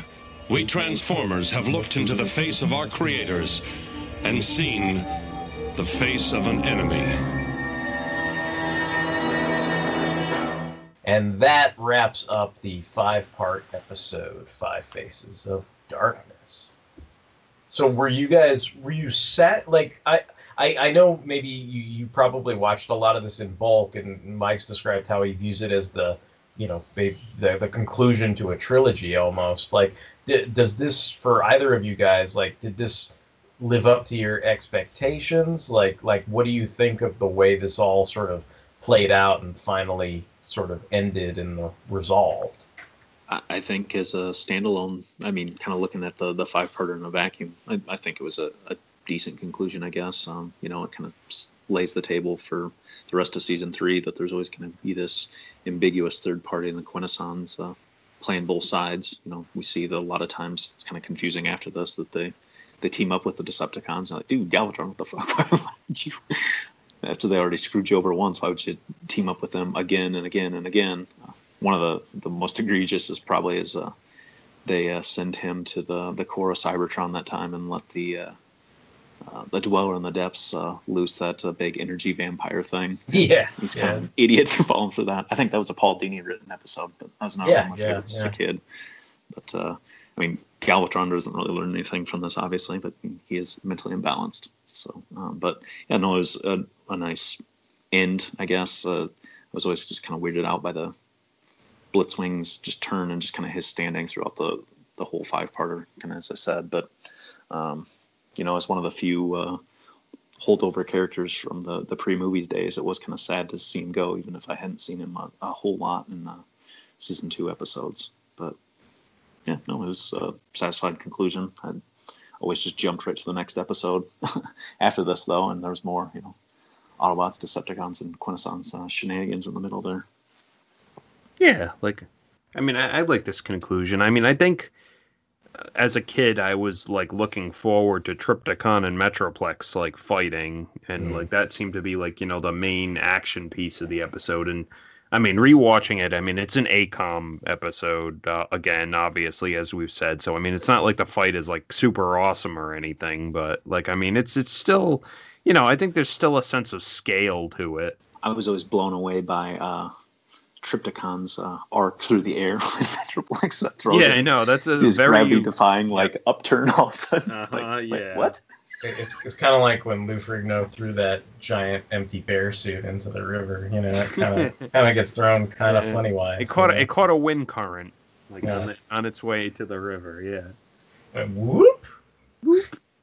I think I was trying to figure out how to discuss this without sounding stupid, because I realize there have been characters that have been part of different factions before this episode. I get that Skyfire started out as a Decepticon, and then the majority of time we knew him as a character. He was an Autobot. Then there's this sort of flashback about how he was friends with Starscream and all that kind of stuff. So it's technically he started as a Decepticon scientist that switched sides and became, an Autobot or whatever. But to me, like, that was kind of like in a flashback, and I almost feel like this is the first time where I kind of it registered with me, like because Rodimus is basically like, hey, can I convince you to like switch sides? And I almost kind of was like, they can do that? Like that's I think that kind of that shattered my worldview just a little bit, where I was like, wait a minute,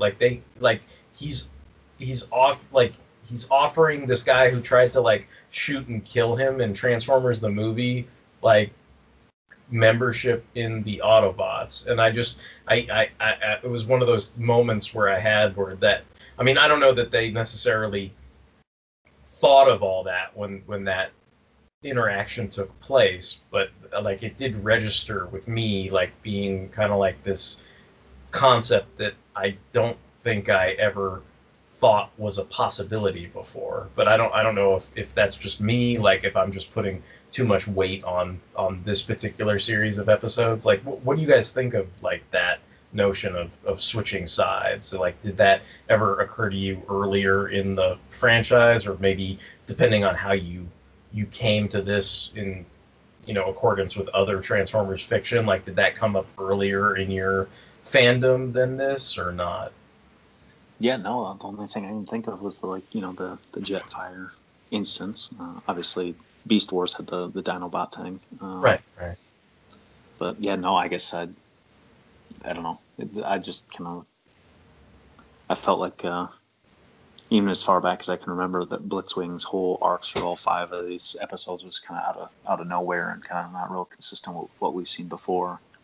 But yeah, I guess I didn't even think about it in the context of the "Come on down, Otto Brat" from the movie. Yeah. And there he is again with him face to face. Yeah, now he's like and it's interesting his reaction to that too, because he says I could never, but he essentially he's like, I respect you, like you have my respect, but I could never be an Autobot, and it's like that's an interest. I mean, he doesn't say that, but to me that's what I think he stops mid sentence. I could never ... But to me, I think the answer is the finish to the sentence is I could never be an Autobot. I could never switch sides. Like, but that's.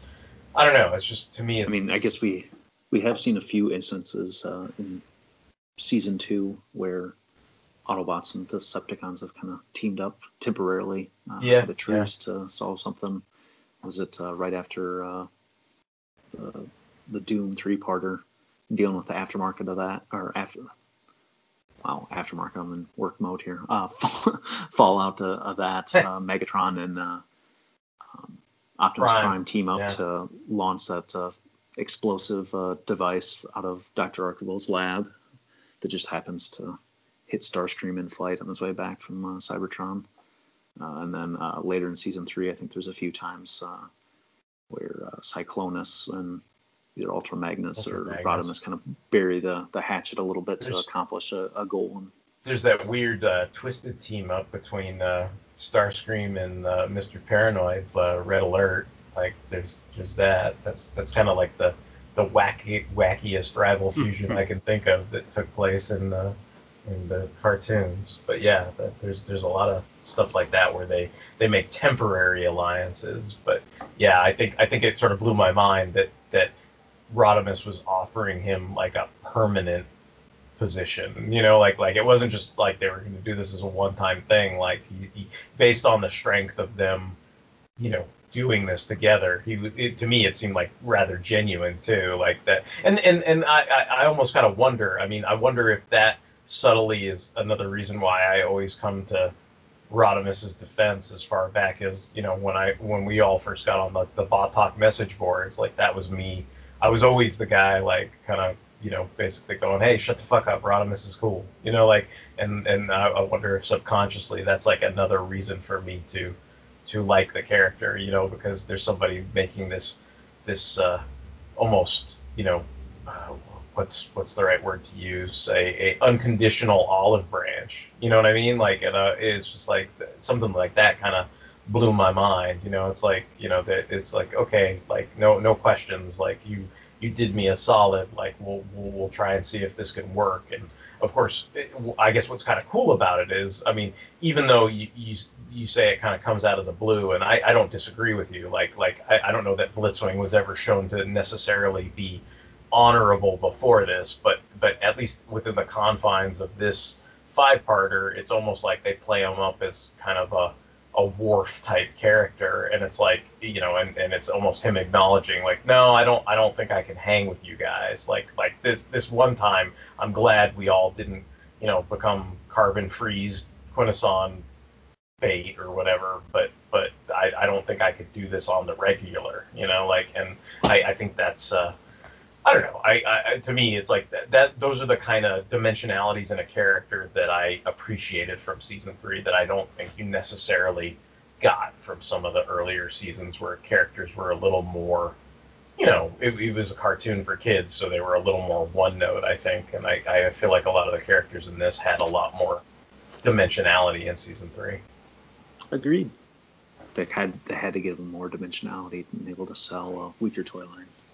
I think this did a good job of selling me toys, though, because you talk about Metroplex and Trypticon being the highlight. I mean, for shit sure, this sold the Metroplex. Like that's, you know, absolutely true. I was gonna say, like, no, who I feel like it didn't sell is the Predacons. Like, then the wiki kind of snarks about it, how they're all bark and no bite, and they are kind of lame-os, like, in this, I feel like, in this episode. And like I did, like, it's amazing that Predaking is as popular as he is from, like, this debut, just because, like, I never thought they were cool up until I read, like, Marvel number 25, basically, which I think I read after I saw this. So I think that came out, like, right around the I want to say either right around the same time or at least pretty close, because I remember the stupid fucking floppy disk shit came out to tie into the movie, so they would, like, Prime would be dead in the comic continuity and in the movie, right? Like, I don't know why they had needed to have that corporate synergy, because I'm like, the movie takes place in 2005, but apparently that was what was determined, right? So they killed off Optimus Prime in issue 24, and then 25 was the way to sort of kill off Megatron, basically. But, like, from what I can recall, even though I didn't look up the exact dates, I think I would have read this 25 either before or right around the same time this came out. So yeah, Marvel, like, 25 was one of the issues I think I missed, like, initially, and I didn't get it until a back issue, like, later. So I do believe this is the first time I ever saw the Predacons. So, like, I was like, who are these guys? And, like, they don't even explain where they come from. Like, basically, it's like the Quintessons just kind of beam them down, and then, you know, like, they can't, like, you know, and we joke how Wheelie is secretly a badass and all, but they can't even, like, beat, like, Blur, Wheelie, and Marissa Fairborn. And then, like, you know, Skylynx, like, takes them all out. And then, like, they finally merge into Predaking, and I don't know what they were going for. Like, I think they were trying to show Predaking being fast, but, like, they made it look like he was moving in slow motion, which is, like, counterintuitive, kind of, but They did the super action moment thing that all the Japanese Transformer cartoons do. That animation trick just drove me nuts anytime there's supposed to be something important happening in Headmasters or what's the middle chapter? Master Force. Master Force. They go to that slow, choppy, kind of slow motion animation. Yeah, I don't know what they were going for, but it certainly didn't look impressive. So. I always liked the rivalry of the Predacons versus Skylynx. Kind of see that come to a head again in the Chaos episode. And there's a cool kind of fight scene too, where the Autobots land on that Chaos planet, and they get ambushed by the Predacons, kind of stalking them, and, like, Grimlock grabs Steeljaw by the mane and throws him into some quicksand and stuff like that. And that's a pretty cool scene. I guess based off of earlier this episode, or earlier in this 5-parter, when Trypticon, it's late, Minosaur cuts down Devastator. That kind of crowned him as the head Decepticon combiner in my eyes, because the Starscream's Brigade one, Trypticon, or God, I keep saying Trypticon. Minosaur also knocks out Bruticus. It's kind of a sucker punch, but at that point he's beat the other two Decepticon combiner teams. So I kind of put Minosaur as kind of the cream of the crop of the Decepticon combiner teams. Our absent fanhole Brian would love to hear you say that. He loves Minosaur. But I was just gonna say that I think I did like as far as being sold toys, I did like the new mini bots, like their little fight against Trypticon, and no, it's also significant. Trypticon destroys the Ark and Teletran 1 in this episode, but the that was never called the Ark in the cartoon, so it's just I don't think I got the significance of it when it happened, when I first saw it happen, where it's oh, he's just destroying Autobot headquarters on Earth, whatever. I think I had only seen that in More Than Meets the Eye at that point, so I didn't know there had been 50 something episodes where they were operating out of there, so losing Teletran 1 and losing the Ark itself wasn't a huge deal to me, but you would think that would be it should be a huge deal, I guess. I sometimes I wonder about those things, because I was thinking about this before we started recording, where sometimes they would have these moments in the comics too where I don't think I would comprehend what I was seeing, because of kind of what I was saying before, that because the characters are robotic, and thus in a lot of cases I would see, say, Brawn get shot by Megatron's fusion cannon in the standard episodes, and he'd get right back up and keep trucking, whereas you see him get shot in the movie and he dies from the shot, right? So there was that weird discrepancy to me, where sometimes it again, it's it's pretty established, Trypticon, basically, humps the fucking Mount St. Hilary and blows up, the Ark and all this other stuff, right? I get what you're saying, but I think at the time, even when I saw it, I was I think there was still that little voice in the back of my head that's that's fine. They'll rebuild it. It'll be fine. I don't know that I took it all as seriously as maybe I should have, or that certain things had to be spelled out to me.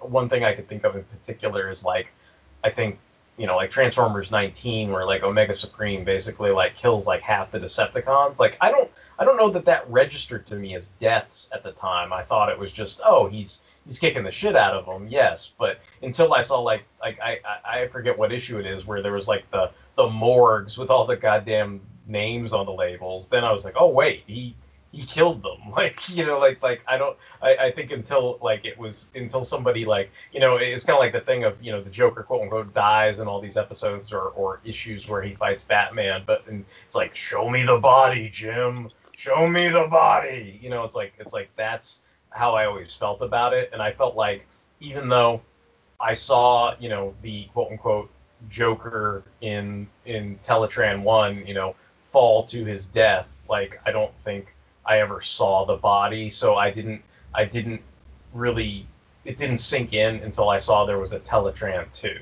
I don't know if that makes sense, but that's kind of how I felt about it.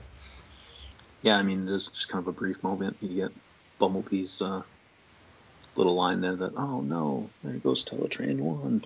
I remember I had to, I don't think I got who a lot of those new mini bots were until the Transformers Universe profile books. I got my hands on those, because they weren't really anywhere else, basically, aside from Outback at the beginning of Five Faces of Darkness. And then I was who is this, the blue truck, Pipes and Swerve, and I mean, who else shows up? Tailgate, I think, and I don't think Hubcap shows up, but no, yeah, some of those guys I was who are those guys? I don't, and they weren't in the comics either, at least not the US ones. So there was no way for me to identify them until I got the Universe profile books, and I was oh yeah, okay, that's Swerve, and that's Tailgate, and I feel like especially in an episode with all the coloring errors by ACOM and stuff. Yeah. When they had such similar character models to Gears and Windcharger, that it's just they're just miscolored. I think it was strategic to have them in that sequence because really the mini bots were the toys that worked the best with Metroplex's city mode. You know, you could fit Bumblebee in Metroplex's little, chest piece and in the ramps and the little crevices, or I mean, other than you're supposed to put like blades from the protective bots on the helipad, but I mean outside of that helipad, I mean you could easily put say Cosmos on that helipad too. I mean it's a landing pad, right? So there are other mini bots that flew that you could use in that context, but I almost feel like that sequence too gave like little Derek, that was some early team building disease where I was like, oh cool, like I feel like I went out and got Swerve and Tailgate and Pipes and those guys because not only were they a good price point, but that it was something that you could realistically assemble, a team that you could potentially assemble, whereas I felt like you were always lucky. I don't know. To me, I felt like I was lucky if I got, a 1 Dinobot or 2 Dinobots, much less all 5 Dinobots, or the same thing with, the Predacons. I had like 1 or 2, but not all 5. But it seemed like you might be able to get all these mini bots to stroll around your Metroplex or something like that. So I do kind of. And then again, like that's one of those things where it's like I'm trying to stay away from that rabbit hole, but it was like, oh, okay, well I need some kind of third-party Masterpiece Springer, and then I'm like, okay, then I'm done with getting Transformers. But then there's that weird part of me that's like, boy, I'd sure like them Bad Cube Pipes and Outback and Tailgate and Swerve, and and then I can get Warpath and Power Glide and Beachcomber and have the little team of guys that was on Earth during the Metroplex Trypticon fight, so there's that notion too. Yeah, and the G1 characters have really been getting a nice, obviously with the Masterpiece and the third party getting a nice treatment, but the latest Siege line, a lot of very strong G1 homages in that. Really looking forward to that Springer. It's coming out of that. I have not bought any of the other Siege figures. I bought a couple of the Micromaster Patrols for my son, but definitely going to dip in and grab that Springer. Yeah, he's pretty dead on. I mean, Siege seems to insist on putting like battle damage all over their toys, but otherwise he looks pretty dead on to his cartoon animation model. See, for the Springer, they should have skipped on the battle damage and just made him explode like a crash dummy for the garbage scowl. It's like, disassemble Springer and then put him back again and he'll insult you. Like, Did it ever bother you guys that there was like one switch that like froze all Transformers everywhere? That was kind of I mean, like now that I'm older, I can say, well, that's kind of contrived. But I think when I was a kid, I was kind of like, well, I guess so. Like if I don't know, I probably didn't question it when I was a kid. I mean, I did like how the setup was pretty well realized, where the Quintessence feared humanity and Spike's the one who proves their undoing. Essentially, like I thought that was, They should have been like, we must flee. The human has threatened to turn us into bluey juice. I mean, and it seems like that's a theme they keep coming back to, because, by the time they get to Rebirth, it's like Spike's kind of the one who saves everybody in that too, Yeah, I will say I always enjoyed how they did Spike. That's, grumpy old man territory now, but I feel like they've really struggled to ever capture that human element in Transformers correctly. Really since the G1 cartoon, that Spike was always handled well. He wasn't near as whiny or annoying, and it wasn't a story about a group of kids that happen to have Transformers in it. Or like even I might even point to, I mean there are things I like about the IDW comics, but I think Spike in those is definitely not one of them. Yeah. unlikable action hero Spike. Yeah. Right. Yeah. Now, at a moment in this episode that always makes me laugh, and I don't know if it was like intentional by the animators or not, but when Skylinks flings the transformation cog and Trypticon like goes to grab for it, and it's like over Trypticon's head, so like he just kind of comes into frame and falls back out of it. Like, I'm like, damn, that was a friggin' 3-pointer. Like, Skylinks from downtown. Skylinks has been, working out. That's what I wondered how much that transformation cog weighs, because when they're on the IO, Wheelie loses it and then he finds it by tripping over it, and it doesn't move, but it trips Wheelie. So you think like, oh, there's going to be quite a bit of mass to that thing, and then they're flinging it like hundreds of feet in the air. Yeah, and the scale isn't exactly accurate. Like it scales to whatever character is holding it basically at the moment. I always thought that was weird about Metroplex and Trypticon's eyes when the Ghost to Starscream and all them guys are going around stealing eyes for Unicron. And I'm kind of like, are their eyes really the same size as Unicron's eyes? I'm kind of sad, well, I mean, obviously we know it was intentionally curtailed, but the Blitzwing arc ends here. Yeah, and even though Galvatron kind of exiles him from the Decepticons, he does show up with the Decepticons in group scenes from this point on. So I guess because they couldn't waste that model, Exactly, yeah. But I mean, otherwise, I love this 5-parter. Like I said, this was basically, since it was all in one shot on the VHS, it was a sequel to Transformers the movie for me. Yeah. And yeah, I rented it a million times. I rewatched the first episode this week, and I didn't watch any of the others because I know this so well and almost by heart, and so I didn't even write any notes. I was once we read the summaries, I'll remember everything in the episode. So I love this. This is maybe my favorite multi-parter in the original cartoon. I did as a whole, and it's I just have infinite nostalgia for it, and I'm really glad we talked about it. Yeah, I am too. I mean, I think if I had to compare it to any other multi-parter that brings me an equivalent amount of joy, it might be the Ultimate Doom. Just because of all the humor and stuff in that. I mean, I think too that's something about these characters that I don't know that is always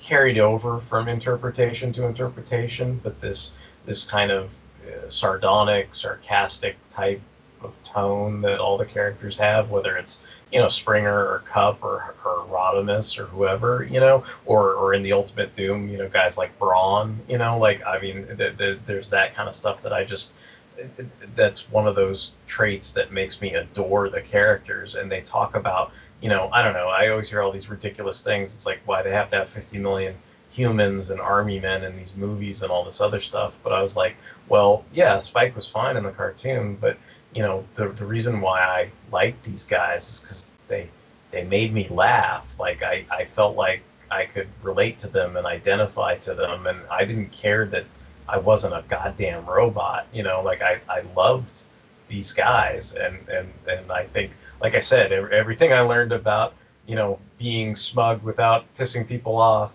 comes from Rodimus. So it's like there's those things where it's like I digged.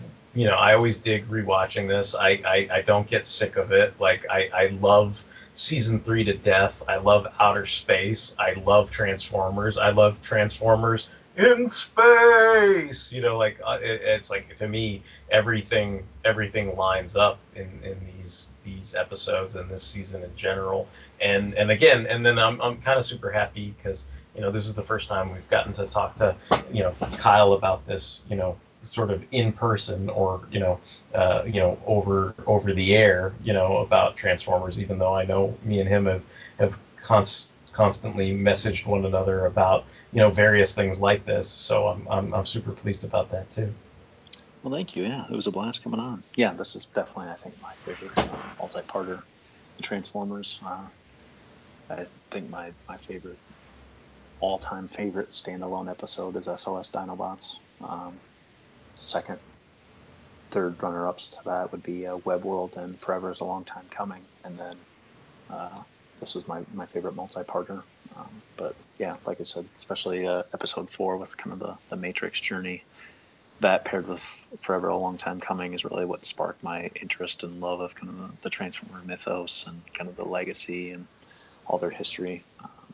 And yeah, this is a great follow-up to the movie, or a great standalone thing too that brings you up to speed and introduces a lot of character arcs and everything that explored out past season 3. I think that's why season 3 is so great, is you see it in this 5-parter, is just the attention to detail and all the character building that goes into this cast of characters on this long journey. And it's a blast. Falling in space, alternate settings, alternate worlds. It definitely takes on more of a sci-fi feel, and it's really enjoyable. And yeah, I echo your sentiments on the, I didn't need an entry point character to the series. I didn't need a human to identify. It's robots that turn into cool shit out in space doing cool things. That's all you need to know.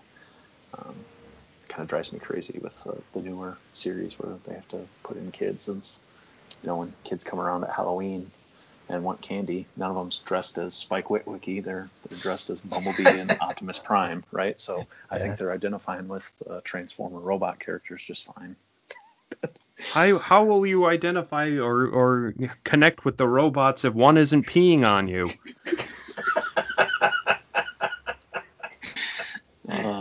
All excellent, good questions. If Shia LaBeouf on crack isn't in every single scene, like how will we connect to these characters? Awesome. Yeah. Do you ever see that Robot Chicken short of Optimus Prime with the prostate cancer where he's having to pee in mid-battle? Yeah. Yep.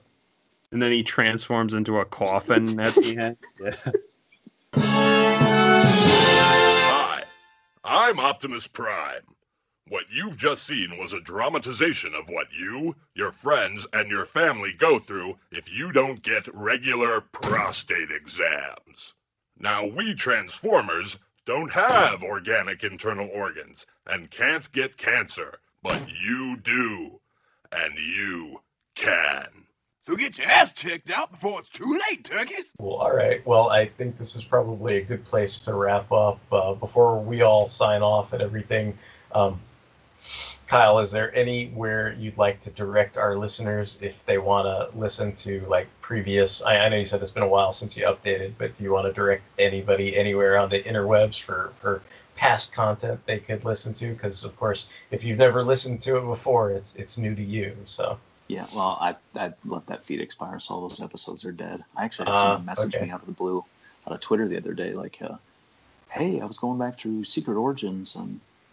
Ryan Daly's awesome podcast. I think I was on 6 or 7 episodes of that. And I want to listen to your solo shows. Where are those at? All the links are dead. Like, yeah, they've been dead a while. So, yeah, actually probably past episodes of the Fire and Water podcast. I've guested on there quite a bit, especially Ryan Daly's shows. And I don't know, maybe by the end of the year I'll have something back up and going. I've had the itch, I guess, to kind of get back into it. And things, my personal life have settled down a little bit, so I might have a little bit more time to occasionally get an episode out and have 150 some back episodes that I can always put back up. So I don't know. Stay tuned. You can follow me on Twitter. I have multiple Twitter accounts, not near as many as Rob Kelly, but there's KD Likes Comics. That's kind of the main one I use. Otherwise, I do have a Transformers related one that if I'm in a Transformers mood, I post on there quite a bit. I think that Twitter handle is DCons Retreat, short for Decepticons Retreat. So thank you, Kyle. Like usually, I feel like usually when we have a special guest on to talk about Transformers, they're not like as informed as like the rest of us are. But you are clearly your stuff. So like it was a pleasure. I appreciate it. Yes, Transformers is really my initial gateway into comics, and then what got me back into comics in the early 2000s. So, I inherited all those comics from my uncle, and I mean, there was a lot of other awesome stuff in there too, like Sal Buscema's Hulk run, John Byrne's Fantastic Four run, a bunch of DC Who's Who. So that really kind of got me hooked. But really, the big long runs they had were the Transformers and G.I. Joe comics. So I read those. And then, comic shops just disappeared in my area then when Diamond bought everything. So it wasn't until I really got a driver's license around the time I was, right before I got my driver's license, and a comic shop came to my town. That was short-lived. But that was right when Dreamwave was launching. So I started picking up all those titles, and then that got me into checking out Marvel and DC as Crisis and Civil War rolled on, and no looking back since then. But, cool. It's always fun to revisit Transformers. Those with Transformers along with Ninja Turtles are definitely my favorite kind of geek love thing that I had as a kid. That like strikes a chord with me, because like once I got my license, exactly, because like once I got my license, like I went through that period where I was like, oh man, now I can like drive over the entire state and like find every single comic book store and like buy up all their back issues and stuff. When I'd be like, grubbing through the long boxes, like, I will buy all your Transformers back issues, your Transformers and Thunderbolts back issues. Yes.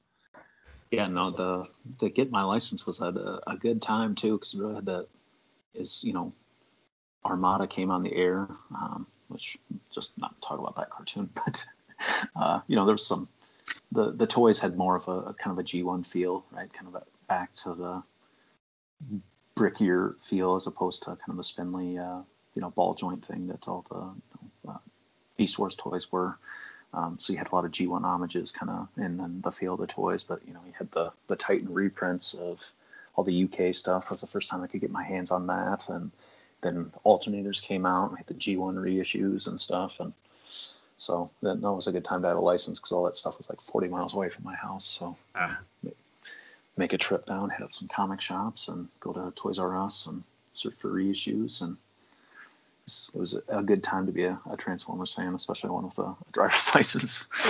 It's funny because like I went to Walmart earlier this week, and they have those reissues of the mini bots like at Walmart, like on the shelf. So it's like, sometimes you're just in the store, and like I saw like the reissue of Swerve just hanging on the shelf, and like I was kind of like, man, what a time we live in. Like if you told me like 20 years ago, like I could go into a store and buy like an original like Swerve like off the shelf, like I would have been like, you're on drugs. Like that's crazy. Like why would that happen? Like, but now it's you got to take a step back and appreciate like stuff like that sometimes. Yeah. No, I've been glad they've been doing that. I've been picking up all the mini bots for my son. He just turned 5, and he loves those, and those are kind of the perfect complexity for him too. So I'm hoping that, I don't know, I've been following. I assume during SDCC to get some announcements about the next wave of G1 reissues. Hopefully there's more mini bots. Come next week. Yeah, hopefully they'll have a lot of good stuff like to be revealed. Like the story, like in a similar vein, like I always like if I could go back in time and tell like 20 years ago and tell my like 15-year-old self that this would happen. Like I work in a supermarket, and like they have like some of those like Titans Return headmasters like at my supermarket. So like if I went back in time and told my 15-year-old self, dude, you're gonna work in a place where you can buy a new Nightbeat toy like in 20 years, I would have been like, you're on drugs, like older me, like that's impossible. Like why would that happen? There's no reason. Like no one knows who Nightbeat is. Like why would they make a new toy of him? Like, but yeah, like I love stuff like that. Cool. All right. Well, I think then we will transform and roll on out of here. If you have any other comments, questions, and/or concerns, you can email us at fanholespodcast@gmail.com. If you'd like to listen to the backlog of episodes of Transformers Tuesdays, you can head over to fanholespodcast.blogspot.com. In addition to Transformers Tuesdays, we've got all kinds of other shows. Check those out. We're on Apple Podcasts. We can be streamed on Stitcher Radio, Google Play, and Spotify. And let's see, what else? I don't know. Anyway, we're on all that kind of stuff. we're on social medias. We're on like Facebook and Twitter and Tumblr and Instagram and all that good stuff. We appreciate all the likes, shares, hearts, retweets, and feedback we get. And until the next time, this is going to be Derek WC, you bunch of posologies, signing off. Hey, it's Mike, and who's going to sign off? Everyone! I don't have anything. Sometimes it's better to be known for one's enemies.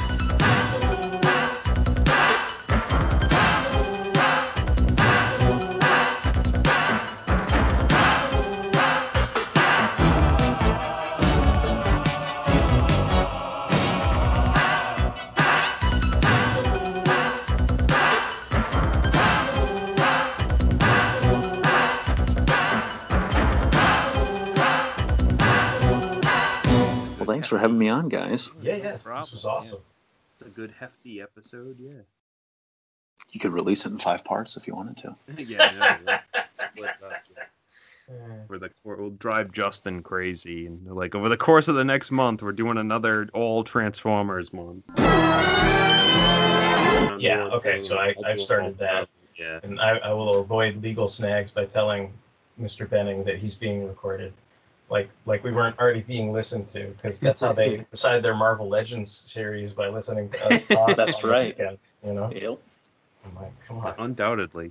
I said Citizen V like enough times that it just, they're like, oh, the algorithms picked up Citizen V coming like 500 million times from this one podcast, man. Yep. That's why I was super disappointed that like nobody cheered when they revealed him at San Diego. I was like, you Philistines, don't you know who this is? Just waiting for that Baron. Is that what they called him? Is that what they called him in the Star Trek? Right. Yeah, it was like what in the synopsis? It was like Baron V or something. Baron like V. Yeah. That was like, it. What?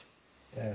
I'm like, way to reveal your hand. Way to be Kim Kardashian with your mirrored glasses playing poker.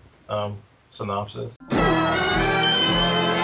Derek, like now I'm thinking of that story you tell about when you went to see, what was it, like Empire Strikes Back, and they had a guy dressed as Han Solo. Oh, like, that was around the lobby. that was Return of the Jedi. But yeah. Oh, okay. So now I'm thinking like Transformers the movie. They had a guy dressed as like Cup. Yeah, walking around like, turbo revving young punk. Like, hey lad. Everybody thinks they're fucking hot rod and shit. How you doing, lad? Every kid is lad. Every kid is in the line. Yeah.